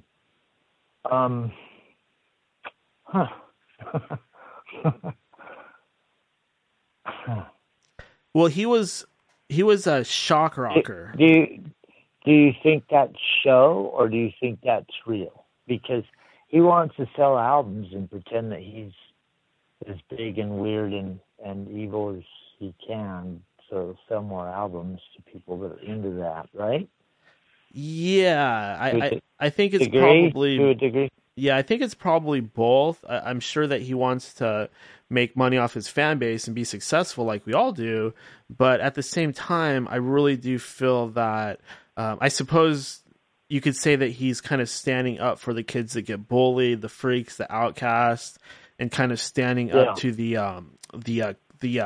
Bible Belt sort of mentality. I'm going to tell you something. I had a realization. I've listened to shows. I listen to podcasts all the time, Daniel. And since we're getting close to Halloween, they were doing the Salem witch trials. Witch trials. And that story's come up a lot. The horror of the Salem witch trials was there was no due process. And they were just killing people because you were accused of putting a spell on somebody. I don't know, Todd. Do we really know that for sure? I mean, that's what they say nowadays to explain the whole thing, but can we be sure that those weren't like real witches they were killing that were like actually doing what they were being accused of? Some of them might have been, yeah, because let me tell you what was going on. In the 16th, 1700s, the first people that came to the United States brought old, like folk religion with them, mixed with Christianity. And King James was just pushing the King James Bible over in England. And so there were things that people brought from older things in England, older traditions, that the church didn't approve of. And they were folk traditions and magic that was counter. The first people that came to the United States, the first so-called Christians, were pretty crazy. And they started the Salem witch trials based upon old crazy Christian groups that hadn't quite fallen into the Protestant tradition. Yeah, it's a little bit. It's kind of weird because I'm just saying that when you look into actual. Go ahead, Todd. I'm sorry. History has pockets where people go crazy with the religion interpretations, religious interpretations, especially when the state's working with the local religion. That's all. Sorry, Daniel. No worries. We were talking about witches. Witches were gathering in New York. Well, my whole thing is that there could be another side to this. Maybe there were witches, and maybe these witches were really doing a lot of bad things. And it's just now in modern times, we look back and we're like, there's no such thing as magic. There's no such thing as sorcery or witches. Surely they must have been killing these innocent people and these innocent women. But if we were actually to go back in time, for all we know, these witches were riding around on brooms, laughing hysterically, eating children, cooking them in big cauldrons, doing all kinds of nasty things. Very, very possible, yeah. Todd, I put a curse on you. I put a spell on you. Please don't. And now you're mine. I put a spell on you. I put a spell on you. You're mine. Now you're mine. That's that classic jazz song from the No, very earliest. I put a spell on you. Of course, I'm just kidding. People out there that don't understand that this is a comedy show. So because you're mine. Dun dun dun dun dun dun boom. No. Dun dun dun dun bum bum bum. And there's a song that goes Black Magic Woman. Oh, Black Magic Woman. I don't remember that one. What are some other Black Magic? What are some other there's Santana. Santana did because you're a Black Magic Woman. Oh, okay. Is that the name? Yeah. Black Magic Woman, Santana. And then there was what was Roxanne, you don't have to put on that red light.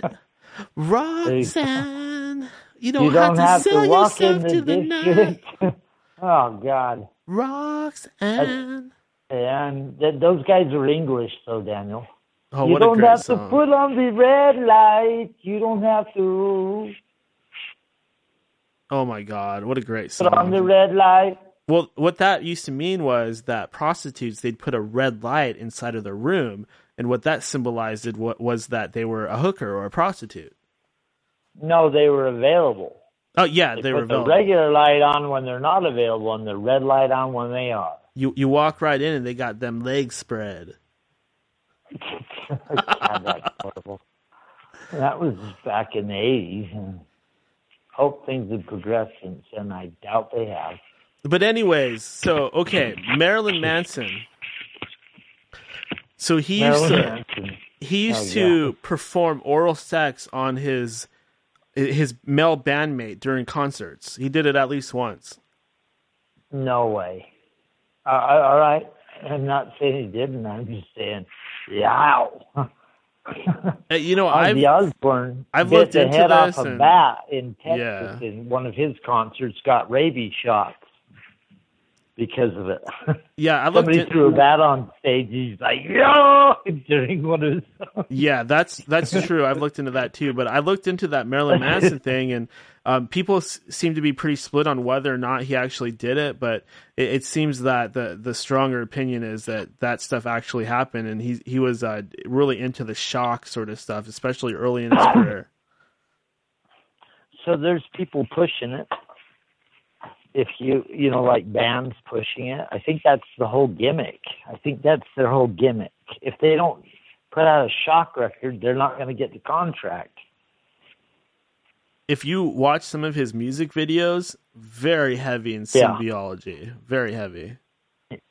Intense, and it looks like a magical battle between the Christian belief system and his belief system.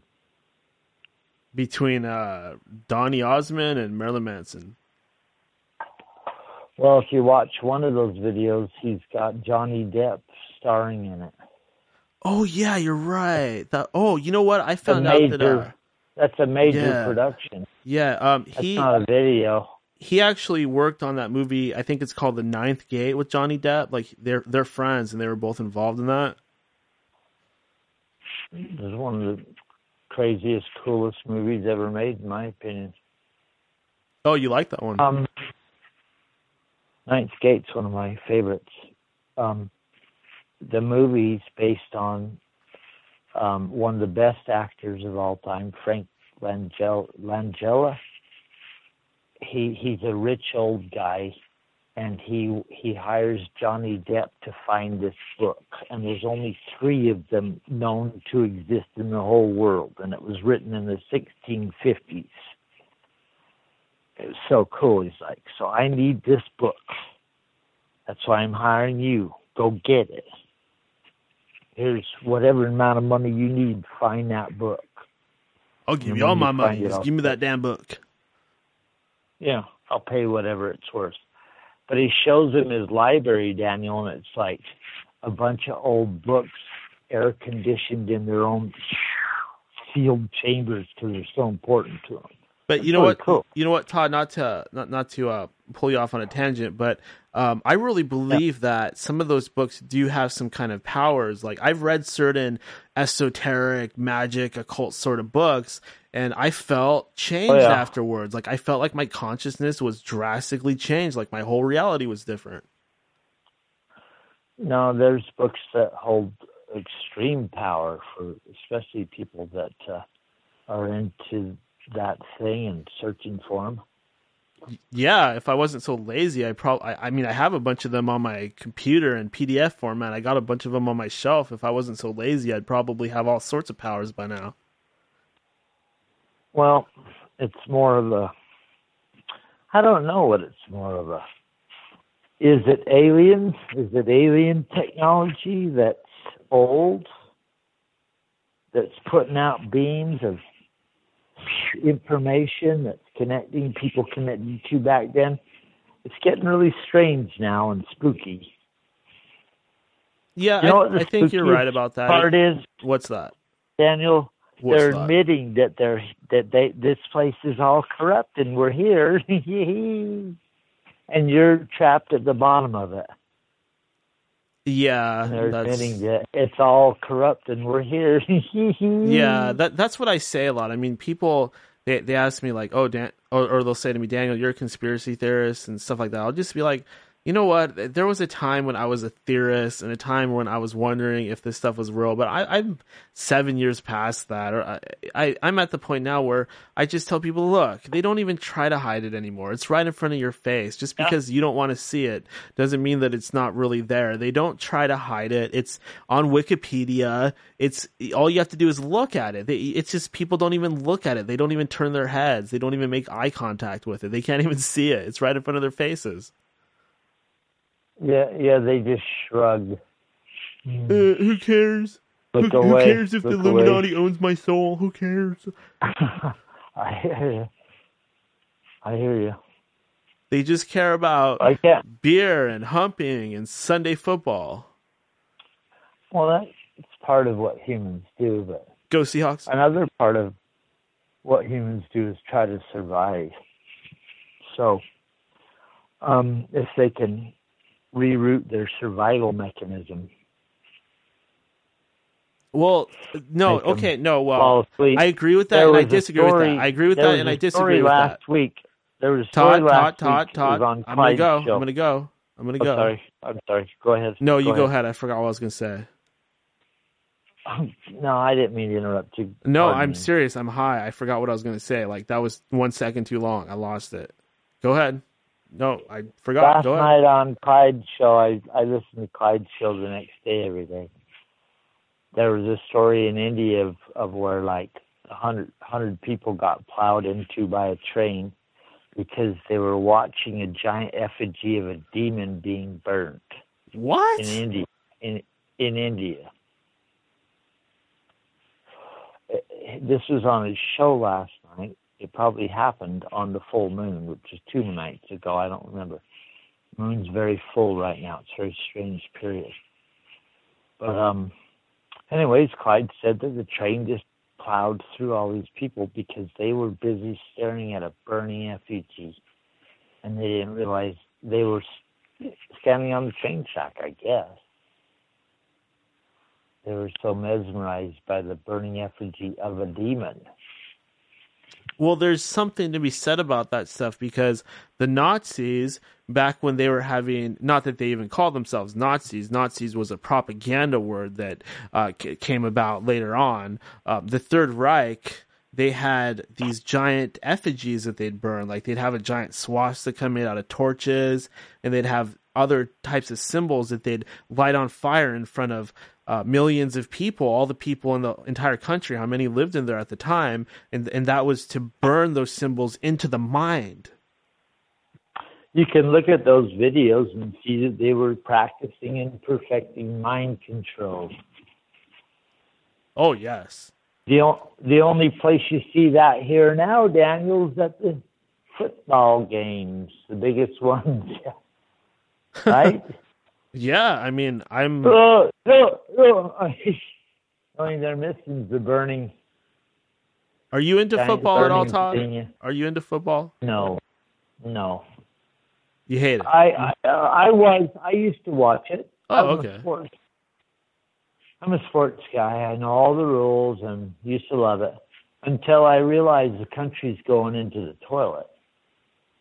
And I kind of said, until things get straightened around, I'm going to try to pay attention to things that make more sense and are more important. Wait, do you guys have a team? No, we're that state that got left out of everything. Like every state around us has a team except for us. We're that kid that got left out of the basketball game, the last pick. Utah, nobody wants them. Well, wait a second. Don't you have a basketball team? We have a basketball team, Utah Jazz. Yeah. That's number one. Oh, everybody loves basketball down there, right? Well, I'm just saying, Jazz is the number one team in the world. Yeah, I mean... the Utah Jazz is the baddest. Karl Malone, and... Oh, Karl Malone, the mailman. Stockton, the mailman. The mailman. They stole that. Chicago, Michael Jordan. That was all stolen. That's back when I used to watch sports, Daniel, and care about that. The gladiator events. The gladiator events. Are you the not modern-day entertained? Gladiatorial. Yeah, it's Hulk Hogan against the Ultimate Warrior. Piper. Rowdy Piper. Chew bubblegum and kick ass. You know what I mean? I stopped watching that. Do you watch any sort? Do you watch pro wrestling? Do you watch UFC? I went to a party back in the 80s. I went to a party where I'm like, fucking all-star wrestling isn't real. This shit isn't real, and Hulk Hogan was big. And there was two wrestlers in there that were about 6.5 feet tall. And they were going on, and I'm like, they're not real. And Fuck, next thing you know, Danny, they were gonna pile drive me. Just two fucking wrestlers. that really do hurt each other. Where Hulk Hogan isn't. Wait, what were these So I guys never doing did that exactly? again. Were they pile drove you? What's that? They did it to you? No, they were gonna. Well, that's how it was back Because then. I told them it wasn't real. Yeah, It's not real. Those guys are just, they're tapping out. They've already practiced this, like a dance routine. well, the rule was Michael back Jackson, then, that'll get you Todd. killed. The rule was back then that you had to protect the business. So if anybody was challenging and saying wrestling wasn't real, you'd have to like put them in a hold or beat them up or something so that you could protect the business Choke and them nobody out. would know it's fake. Yeah, exactly. Choke them out. Like Hulk Hogan And did that's it. what Hulk Hogan did it to that one guy on his TV show, and then he sued him. I can't remember what his name is, but he like put him in a chokehold, and then the guy's head flipped backwards. And let's see. he didn't talk anymore. Yeah. Let me find the guy's name. Sued Hulk Hogan. Oh man, there's so many lawsuits with Hulk Hogan, and how am I ever gonna find this? Well, and then his daughter, didn't his daughter get involved with some? Yeah, Richard Belzer. no way. Yeah. Richard Belzer, the comedian from New York. Yeah, he used to have a show, and he was making fun of Hulk Hogan. And Hulk Hogan choked him out. He choked him out for real. And then his head Oh my flopped. God, that is crazy. Check this out, though. After he choked him out, the guy's head flops backwards, and it like slams against the floor behind him, and his head starts bleeding on live TV. I love Richard Belzer. How dare Hulk Hogan do that?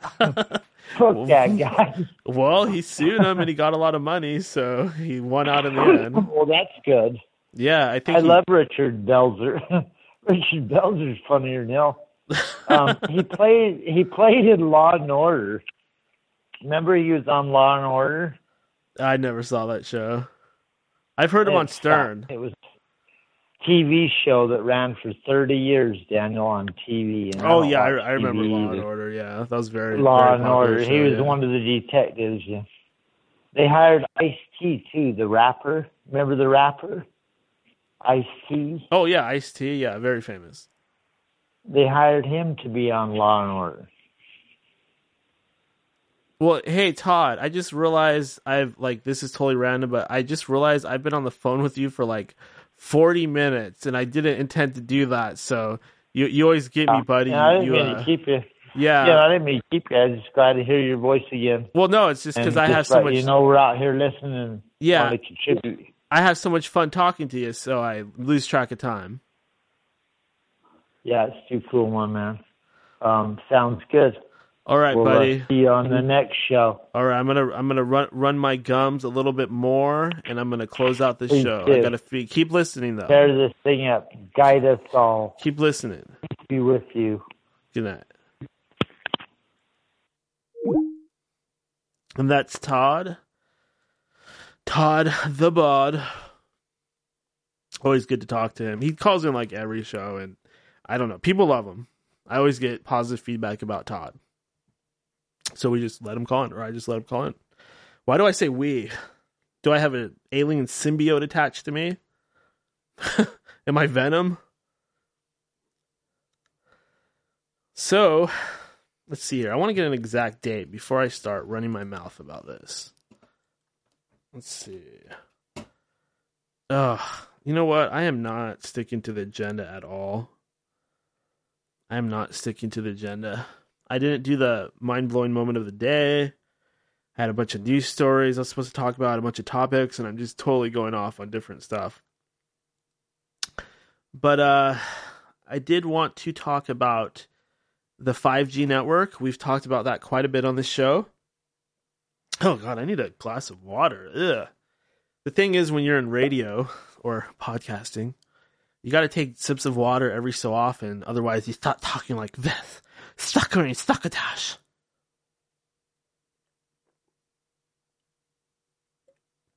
Oh, yeah. I'm sure that was disgusting. I could psychically hear just a collective ew out there. So this is my new voice for the second or the third hour of the show. The longer the show goes, the deeper my voice gets. By the very end of the show, it's going to be like this. I'm John B. Wells. We're here aboard the mothership this evening. I'm John B. Wells. John B. That was a terrible impersonation. I do apologize. I love you, John. I love you, John B. I love you. I'm not making fun of you. I wouldn't do that. You know, I wasn't going to say this. I'm supposed to talk about 5G, but one thing that I really realized is I have not been fulfilling my promise to you guys. I've been second guessing myself. I've been editing my words. I've been trying to go back and patch things up and apologizing for things that I've been saying. And that's another reason I went on the break, because I realized I was not being extreme enough. I was being extreme, popular word in the 90s. I was being extreme, but I was not being extreme enough. I was not being the real me. I was still on a deep level. I was afraid of what people think. I was afraid of pissing off the feminists. I was afraid of pissing off the liberals. I was afraid of pissing off the Trumpers. Just all these different groups. It's fuck that. Fuck that shit. Fuck that. Fuck that. Suckering succotash. Fuck that. I'm not going to kowtow to anybody anymore. I'm done. Forget it. I'm throwing in the towel as far as that goes. I'm giving up on giving up. I'm not going to let anybody tell me how I can talk on this show. I don't care about all that stuff that went down. I don't care about it.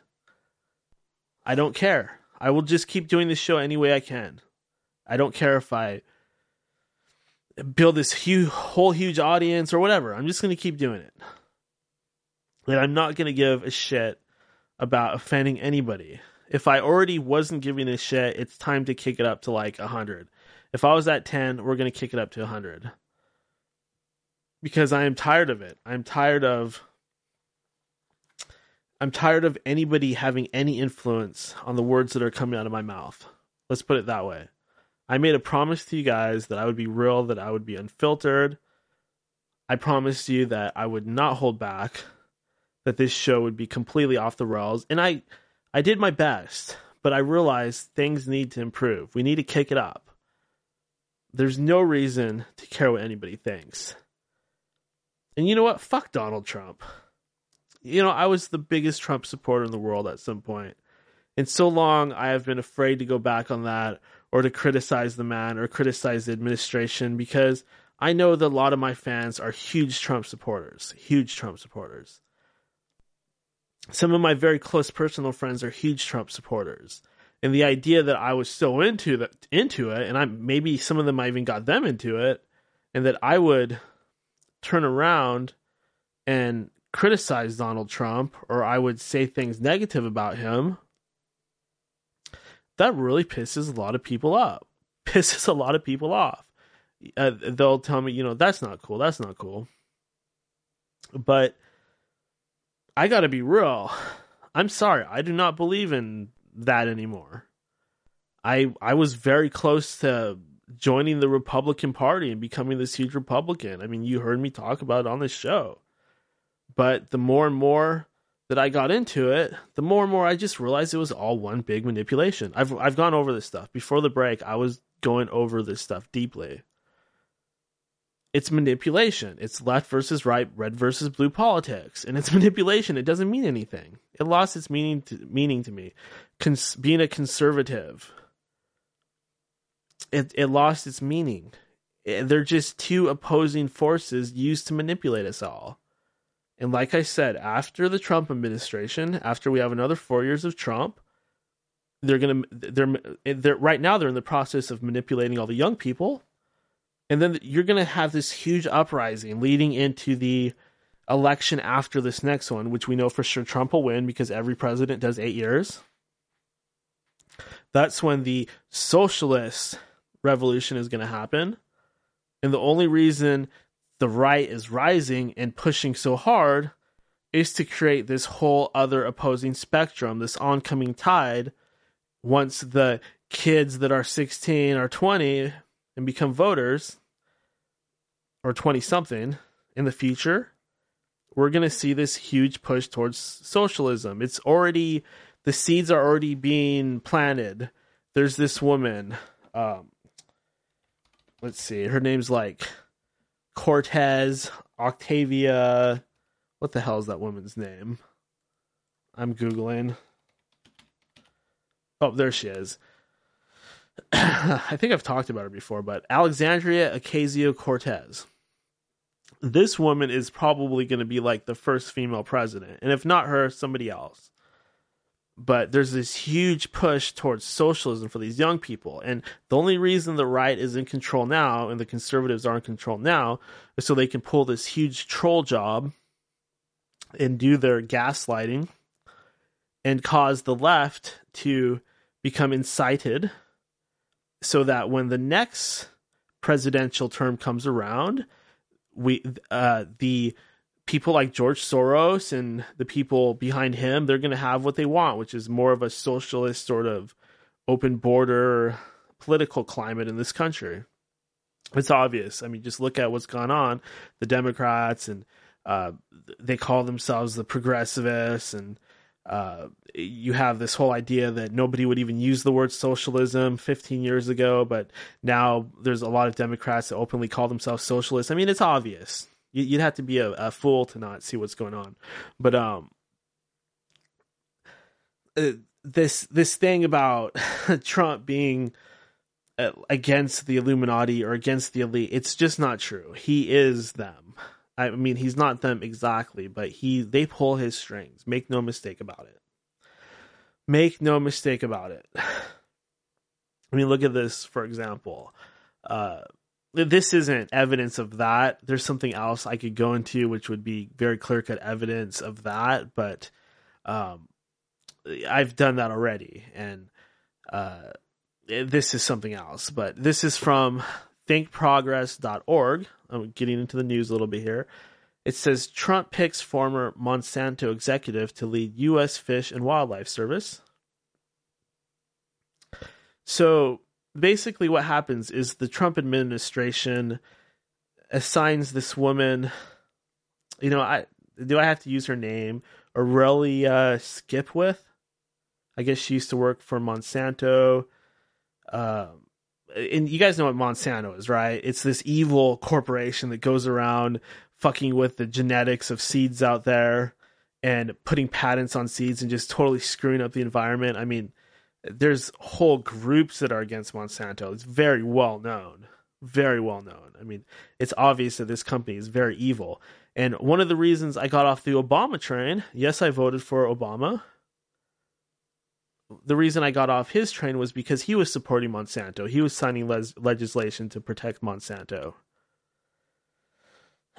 And so that's why this is particularly disturbing to me. But the Trump administration, or Donald Trump himself, it said President Donald Trump announced late Monday that he intends to nominate a former Argo chemical industry official to lead the Department of the Interior's Fish and Wildlife Services. So he's putting somebody that worked at this evil corporation basically in charge of our forests and wildlife. That's not a good idea. And then it says the Trump administration actually has a trend of filling top environmental regulatory positions, which that position is, that she would be having, with officials from companies regulated by the agency. So it says that the Trump administration has a trend of filling top environmental regulatory positions with officials from companies regulated by the agency. Do you guys realize how bad that is? Like, this is what? how can I say that this is good in any way? I mean, this is obvious corruption, and it's evidence, and it's right in front of your faces. I mean, you could argue, is that trend exaggerated? Are there excuses? I mean, I don't know. It's pretty clear cut. But, I mean, it's the truth. What do you want from me? I mean, you want me to lie to you? You want me to pretend? You want me to tell you what you want to hear? That Trump's a hero? I'm not going to do it because that wouldn't be me being real. Fuck the Democrats. Fuck the Republicans. The Republicrats. Fuck them both. I am voting for Adam Kikesh. Adam Kikesh. I fully support 100%. My man, Adam Kikesh. Please vote for Adam Kikesh. Adam Kikesh. Famous for being accused of looking like Jonathan Brandis.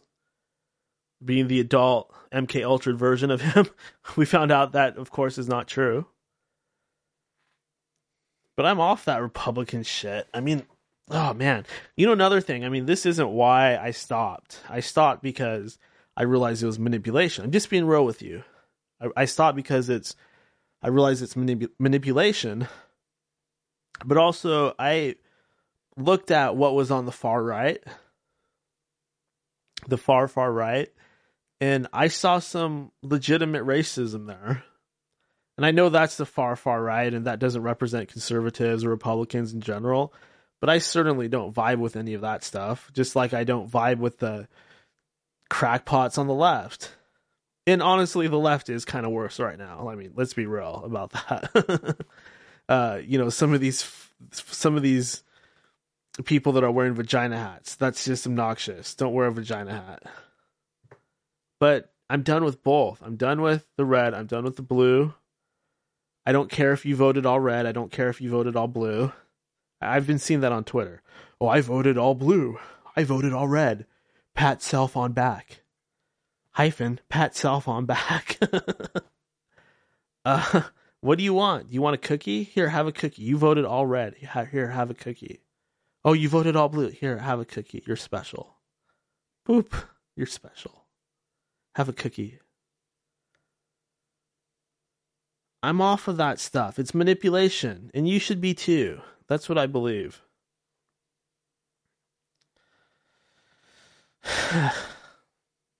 Yeah. Just drop some truth. Anyways, I've also been having a lot of good debates with some folk out there. Some good debates and some bad debates. Good debates and some bad debates. I've been debating a lot of people about the flat earth. Yeah, he said it. Flat earth. Does he really believe it? Does he? Is it a giant troll job? Is it real? Is it fake? So many questions, not enough answers. If you really want to drive yourself nuts, I'm telling you, get really deeply into flat earth. It'll just destroy your world. Once you realize how little evidence there is for a globe earth, unless you believe all those CGI pictures and videos, of course. But people get so mad. It's just such a point of contention. Like, if you go on social media and just talk about flat earth and just go out there and say, hey, earth is flat. Here's why. Here's why. What really frustrates them is when you can match them blow by blow. Not a whole lot of people can debate flat earth. And I'm not claiming that I really can, but I've been kind of holding my own. I've been kind of holding my own lately. Like, I feel like that really can make people mad when they can't win a debate about the earth being round or flat. I mean, and winning, of course, is subjective. Like, what's winning exactly? Whoever looks stupider, or whoever looks less stupid, or whoever walks away first, or, how do you define that? But I think it frustrates people when those arguments kind of hold their weight. I think that kind of bothers people because it messes with them. It shouldn't be so hard, right? It shouldn't be so hard to prove to somebody that the earth is round. It shouldn't be so hard to... And why are there more and more flat earthers coming up all the time? Is it that people really are just dumb and they want to believe in Bronze Age science, as someone put? They want to believe in Bronze Age science? Or is it that there's some arguments here and some things that once you see them, it's like, what's going on here? Maybe you should look into that if you're not privy to the flat earth yet. Some people get so mad though. Like, I swear, I don't even want to like debate people about it anymore because people get too nasty. They get too angry and aggressive. And it's like, come on, it's not a big deal. It's just a flat plane. And then when you don't like get all worked up like that and you're just like, no, I'm sorry, this is what I believe. I've seen the balloons go up. I've seen the footage. It just looks flat. 200,000 feet in the air, just flat in every direction. I suppose if I went up there and I saw a big round thing, then I would be convinced, but I'm just gonna keep an open mind. I'm sorry. And by open mind, I'm not saying that I necessarily believe the earth is flat, but I have reason to believe that NASA, for one, lies to us all the time. Nothing they say is true. It might not be flat, it might not be round, it might be entirely different, but whatever it is, they're lying to us about it. That I'm sure of. And so should you. Oh yeah, I was going to talk about 5G. So let's see here. So 5G, where'd my article go? 5G network is launching in the next few weeks. This is AT&T, the big cell phone provider, AT&T, smartphone provider. Yeah, so looks like within the next few weeks, the beast rises. The great technological beast, the grid, the matrix, the rise of the matrix. In just a few weeks. Aren't you excited? The rise of the matrix. If it's not already here. So 5G is going to be 100 times faster than the old internet. The consumer in me is like, oh, this is going to be awesome. I'm wondering about the gaming possibilities. And then the truther in me is like, oh shit, here it is. Mark of the beast imprint on the gums of an infant. Mark of the beast imprint on the gums of an infant. That's a Jedi Mind Tricks quote right there from one of their albums. Mark of the beast imprint on the gums of an infant. AT&T says its 5G network is launching in the next few weeks. AT&T promised at the beginning of the year that it would be launching a real standards-based 5G network at the end of 2018, and during its latest earnings call, CEO John Donovan confirmed those plans, promising that the network would be launching in the next few weeks. This would be an authentic next generation 5G network, unlike the 5G Evolution network that rolled out last year, which essentially amounted to the same 4G LTE improvements that its competitors were doing under some creative branding. Well, that's stupid. If we're going to get it, let's at least get the real thing. Again, given that AT&T had already promised the launch of its 5G network sometime before the end of the year, and the fact that the end of the year is a few weeks away, I know, right? Donovan's commitment to launching isn't huge news, especially given that AT&T has already been testing its network since February. Blah, blah, blah, blah, blah, blah, blah, blah, blah, blah, blah, blah, blah, blah. Okay, you get the point. Sorry for all the coughing and spittiness. I think it's been so long since I've been on air that I think my gums are weak. I lost some of my radiocardio. I'm going to have to start working out again.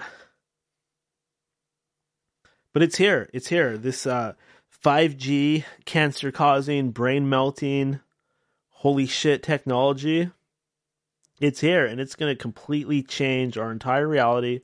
Make no mistake. I'd say as soon as it's, 5 years from now when it's actually everywhere and everybody has it, There's going to be a lot more people getting cancer. There's going to be a lot more people, just feeling weird, dizzy. You'll see it.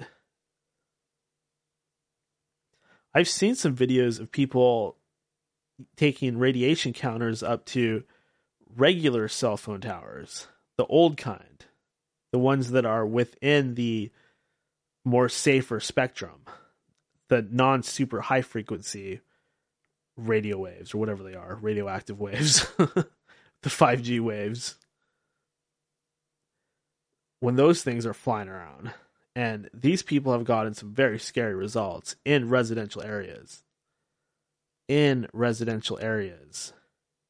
High numbers. And basically what that means is if you're the unlucky sap that has to walk by there every day or live close, then you're going to probably get cancer or something bad is going to happen to you. That you can be damn sure of. Something awful is going to happen to you. And that's from the regular cell phone towers. So go figure. What do you think is going to happen when we go to 5G? It means your ass is going to get fried. You're going to get cooked like a damn hot dog. Because you are a hot dog. And you're going to taste like a hot dog after what happens to you. Ooh, Daniel, quit fear-mongering. Quit fear-mongering. What are you doing? You sound like Alex Jones. Quit fear-mongering. I don't even know what I'm doing. So, in summary, rape culture is real. Marilyn Manson is incredibly freaky. And you know what we haven't done? Hold on. Ugh.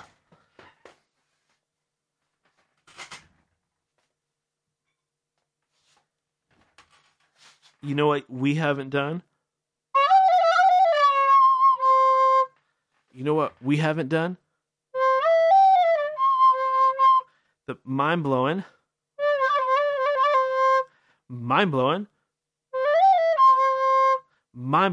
moment of the day. Oh, man, you're blowing my mind. You're blowing my mind, man. You're blowing my goddamn mind. So, whoa. Almost dropped my phone. I dropped everything. 5G. So, today's mind-blowing moment of the day is, I'd have to say the smiley faces being satanic. Who would figure, right? I didn't know that. Me. Daniel. Me. I didn't know that. So that means it's major. Because I know like everything about the occult by now. So the fact that I didn't know that, that's pretty cool. I learned something new with every show, with every day of my existence. I'm going to keep learning because even if you feel like you know everything, I guarantee you've just scratched the surface. You've just scratched the surface. You got to keep reading and keep listening and keep learning until you explode. That's how you do it. You explode. And every time you cause one of these explosions, you get a little smarter, a little quicker on your feet. Next thing you know, you can be a god like me. Oh, whoops. Did I just do that? Did I do that?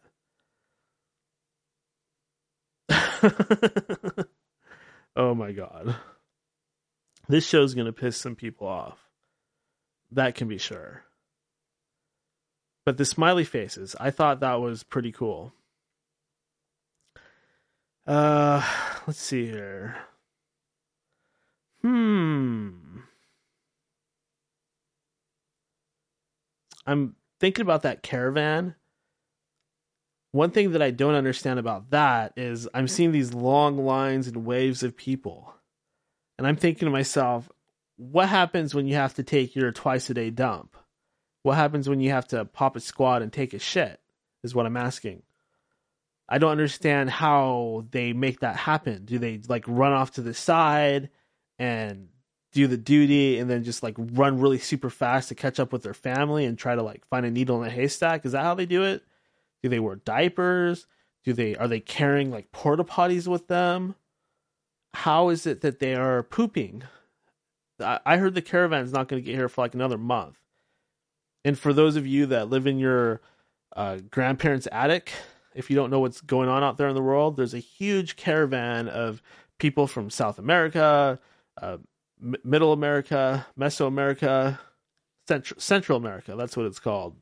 And Mexico, and they're all just forming this huge, giant serpent of people, like this giant wave of people that are all walking as this giant mob, this giant group. It's like an army, and they're just coming here, and they're going to come in through San Diego or Texas, most likely San Diego.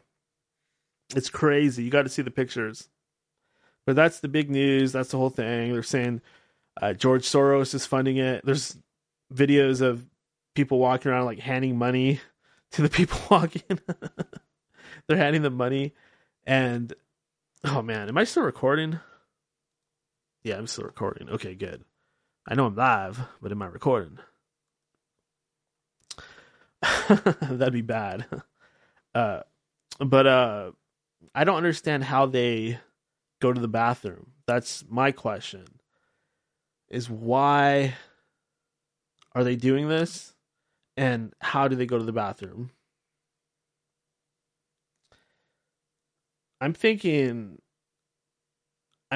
behind the whole procession, there's got to be just like Hershey Kiss drops behind them of shit piles, right? Kind of like in India. Who knows? Let's see, what else do we have here? I had this weird thought. I don't even know why I want to say this, but I was thinking of like when I was in high school or when I was in junior high school. Wait, can I say this? I was that age when I was that age, so I guess it's okay. But I remember the thing that was like really sexy that I thought was really hot and sexy was when you were in class, right? And there'd be like the pretty girl, like the cheerleader that was sitting in front of you or ahead of you a few seats or something like that. And she'd be like leaning forward and you could just see the tip of her underwear in the back. Like you could just see the line. I remember when I was a teenager, I thought that was just the greatest thing in the world. I was like, oh man, I hope I get to sit behind like so-and-so, or I hope I get I get positioned in like the right place so I can get a view like that. That was like a major thing for me. I just remember thinking that. Oh my God, that's probably just the stupidest thing. But it's funny how when you're that age, like the simplest, like innocent thing is just the greatest. Bombs. So bombs are being sent out to Hillary Rodham Clinton and Barack Obama and George Soros. That's disturbing. A lot of people are saying that the bombs are fake, but regardless of if they're fake or real, just the idea that any of that is going on is so just strange. Like these times that we live in, they're just so strange. To think that somebody would send a bomb to Hillary Clinton, that's terrible. I think she's a bad person. I think she's an evil person, and I suppose you could say if anybody deserved to get mailed a bomb, it'd probably be her, but that's not right. She needs to go to jail. She needs to go to prison. She needs to go to jail, and she needs to be tried for what she did. And let's not forget that Donald Trump also promised, I guess you could say he didn't promise us, but he told us that he was going to investigate Hillary. And he said that he was going to look into it. And then as soon as he gets elected, like literally the next day, I'm not going to do anything to Hillary. But up until that point, you're going to. So I gave you my vote. And then as soon as you're elected, you say that you're not going to go after her. Well, that's only a little suspicious, right? That's only a little suspicious. Like, what happened? What happened to all that bravado? Now she's your friend? That doesn't make any sense. But, ultimately the truth is that they serve the same masters. The Clintons, Donald Trump, all of these people, George Soros, Elon Musk, Alex Jones, they all work for the same group. Maybe not directly, but somewhere up the chain, they all work for the same group. That big eye in the sky. Sauron. Skynet. It. The movie It? Yeah, I'm literally saying It. Cthulhu. Satan. There's so many different names for it. Whatever that big evil is, they all work for that somewhere up the chain. And even on a physical earthly level, because they're directly working for the same people that have all the money, the same people that own all the banks, the same people that run all of those foreign councils, all those special scientific committees like the Jason Society, all those committees like the Club of Rome, the Trilateral Commission, the Council of Foreign Relations, Bohemian Grove, Bilderberg, all that shit, man. It's all the same group. It's all the same cast of characters. You got to take off the blinders. What you got was truth, but you got it twisted. There's always another layer. There's always another layer to the deception. And there's no shame in it. I mean, I was the biggest Trump supporter. I probably got him a lot of votes, but the truth is that there are no heroes in the presidency because they're all picked. And that's why you see these corporate favors and things like that. That's the payback. And that's why you see these wars in the Middle East and us bombing other countries. That's the payback, and that's the payoff for getting these people in office. Quit talking about politics, Daniel. That's boring. Quit talking about politics. Okay, voice in my head. Okay. I have had to put myself on Twitter restriction because I get way too addicted. Like, once you really get into Twitter, it's hard to pull yourself away. It's bad. It's like, hey, I got this big audience out there. All these people care about what I have to say. I'm so important. Next thing I know, I'm crashing into a telephone pole. No, I'm just kidding. But it's really a waste of time. Let's be honest. Like, if I pull myself off of Twitter, all of a sudden I start getting stuff done. All of a sudden my life starts improving again. You don't want to do that. You don't want to piss your life away on social media. It has its place. It has its place ever more. But, when you get into these flat earth debates, it can be very draining. It can be very draining waking all these people up, doing the Lord's work in his name. Oh, God. So much fun we had this night. Did we not? So much fun. The return of End of Days Radio. The return of Daniel. The return. The new season. Oh, my heart's pounding. Why is that? Why is that? Why is that? We had a few other news stories. Here, hold on. One of these is kind of funny. Let's see. Let's do this real quick. So, killer clown tries to force himself into a car. From the boltonnews.co.uk. A driver was left terrified after a man wearing a killer clown mask tried to force his way into her car.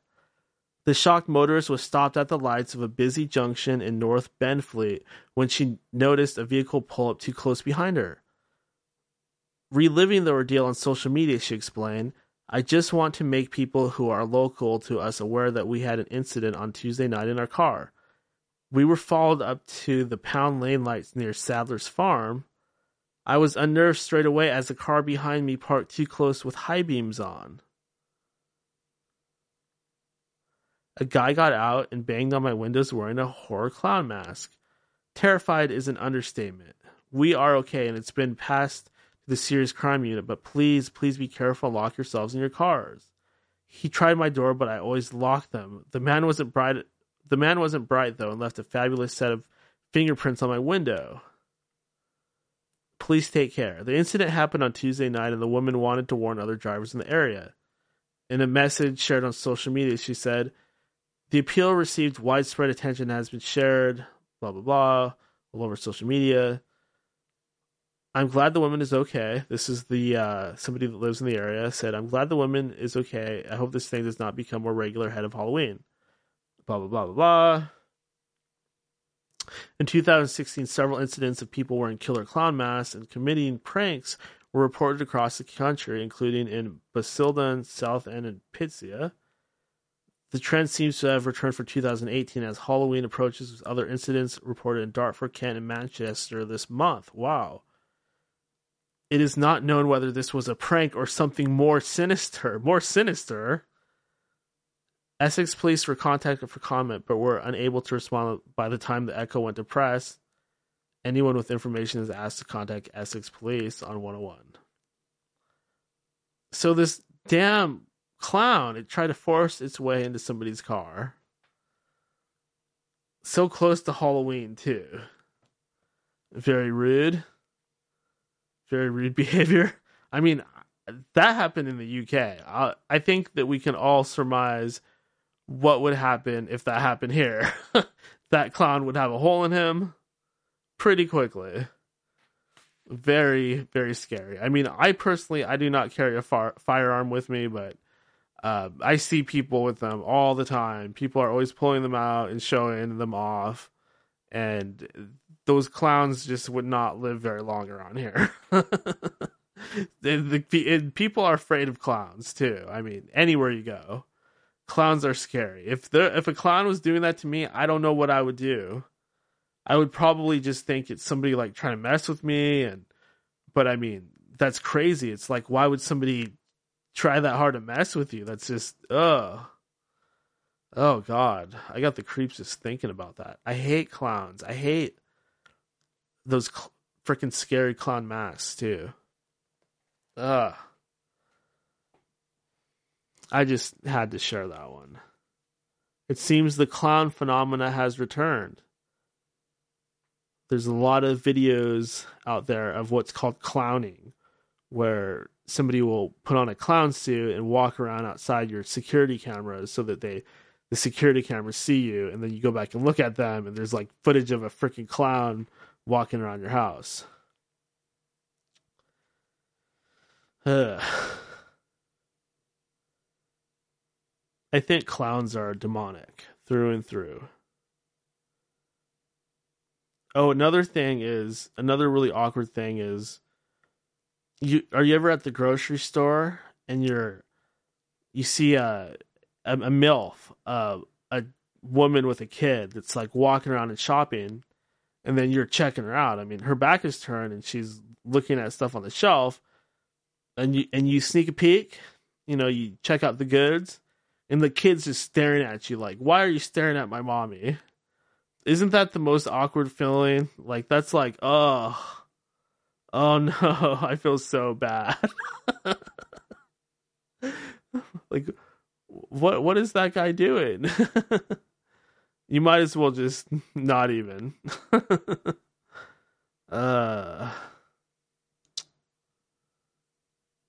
Boy. You know what?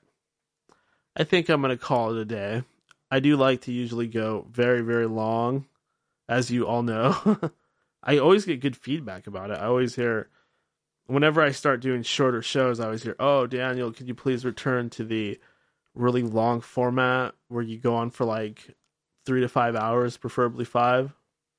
It seems like the more I do, the more people can't get enough. Like, who would think that anybody would want to listen to 5 hours of me? But apparently there's people out there that consider that to be pleasurable. So I try to do at least 3. And let's face it, half the show has a guest on it. So that's pretty easy to get through because it's usually somebody really interesting. Hell, this is End of Days Radio. And then the second half, we just sit here and chitter chat and jive back and forth and mix it up, riff back and forth. And we have fun. We have fun in these last days, these end times, these times of the rise of Lucifer and the Antichrist and the 4 horsemen of the apocalypse. Wait, hold on. The 4 horsemen. The 4 horsemen. Oh, sorry. I was trying to turn an effect on, but apparently that just isn't happening. I have to have that stuff preset.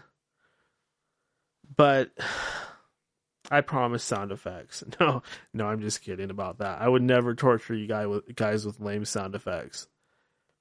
So many radio shows and podcasts do that.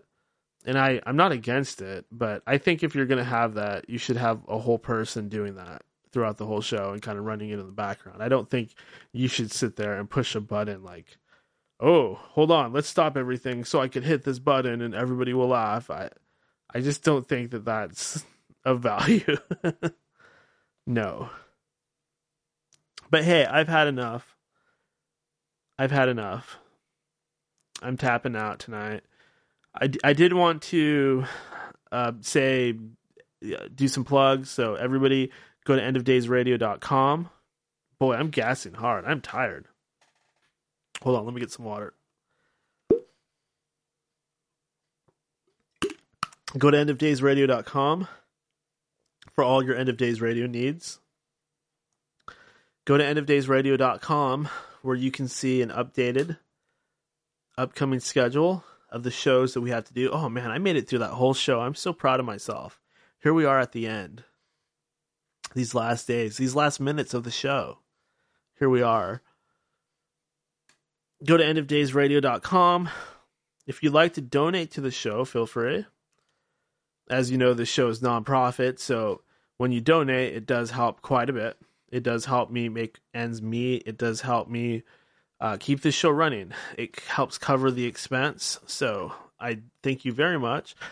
Donate whatever the show's worth to you. Donate $1, donate $2, donate $5, whatever it's worth to you. If you just want to listen and not donate, then that is perfectly fine. I am so thankful to have you out there listening.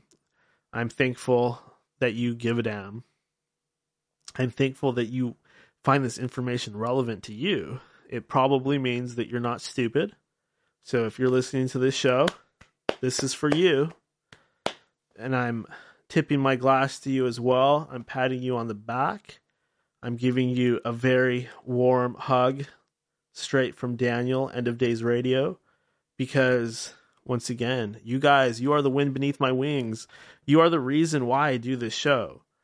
In all honesty, when I can feel like I'm entertaining you or I'm providing you with some juicy content, something mind-blowing, something that will make you smarter, that will make you more relevant.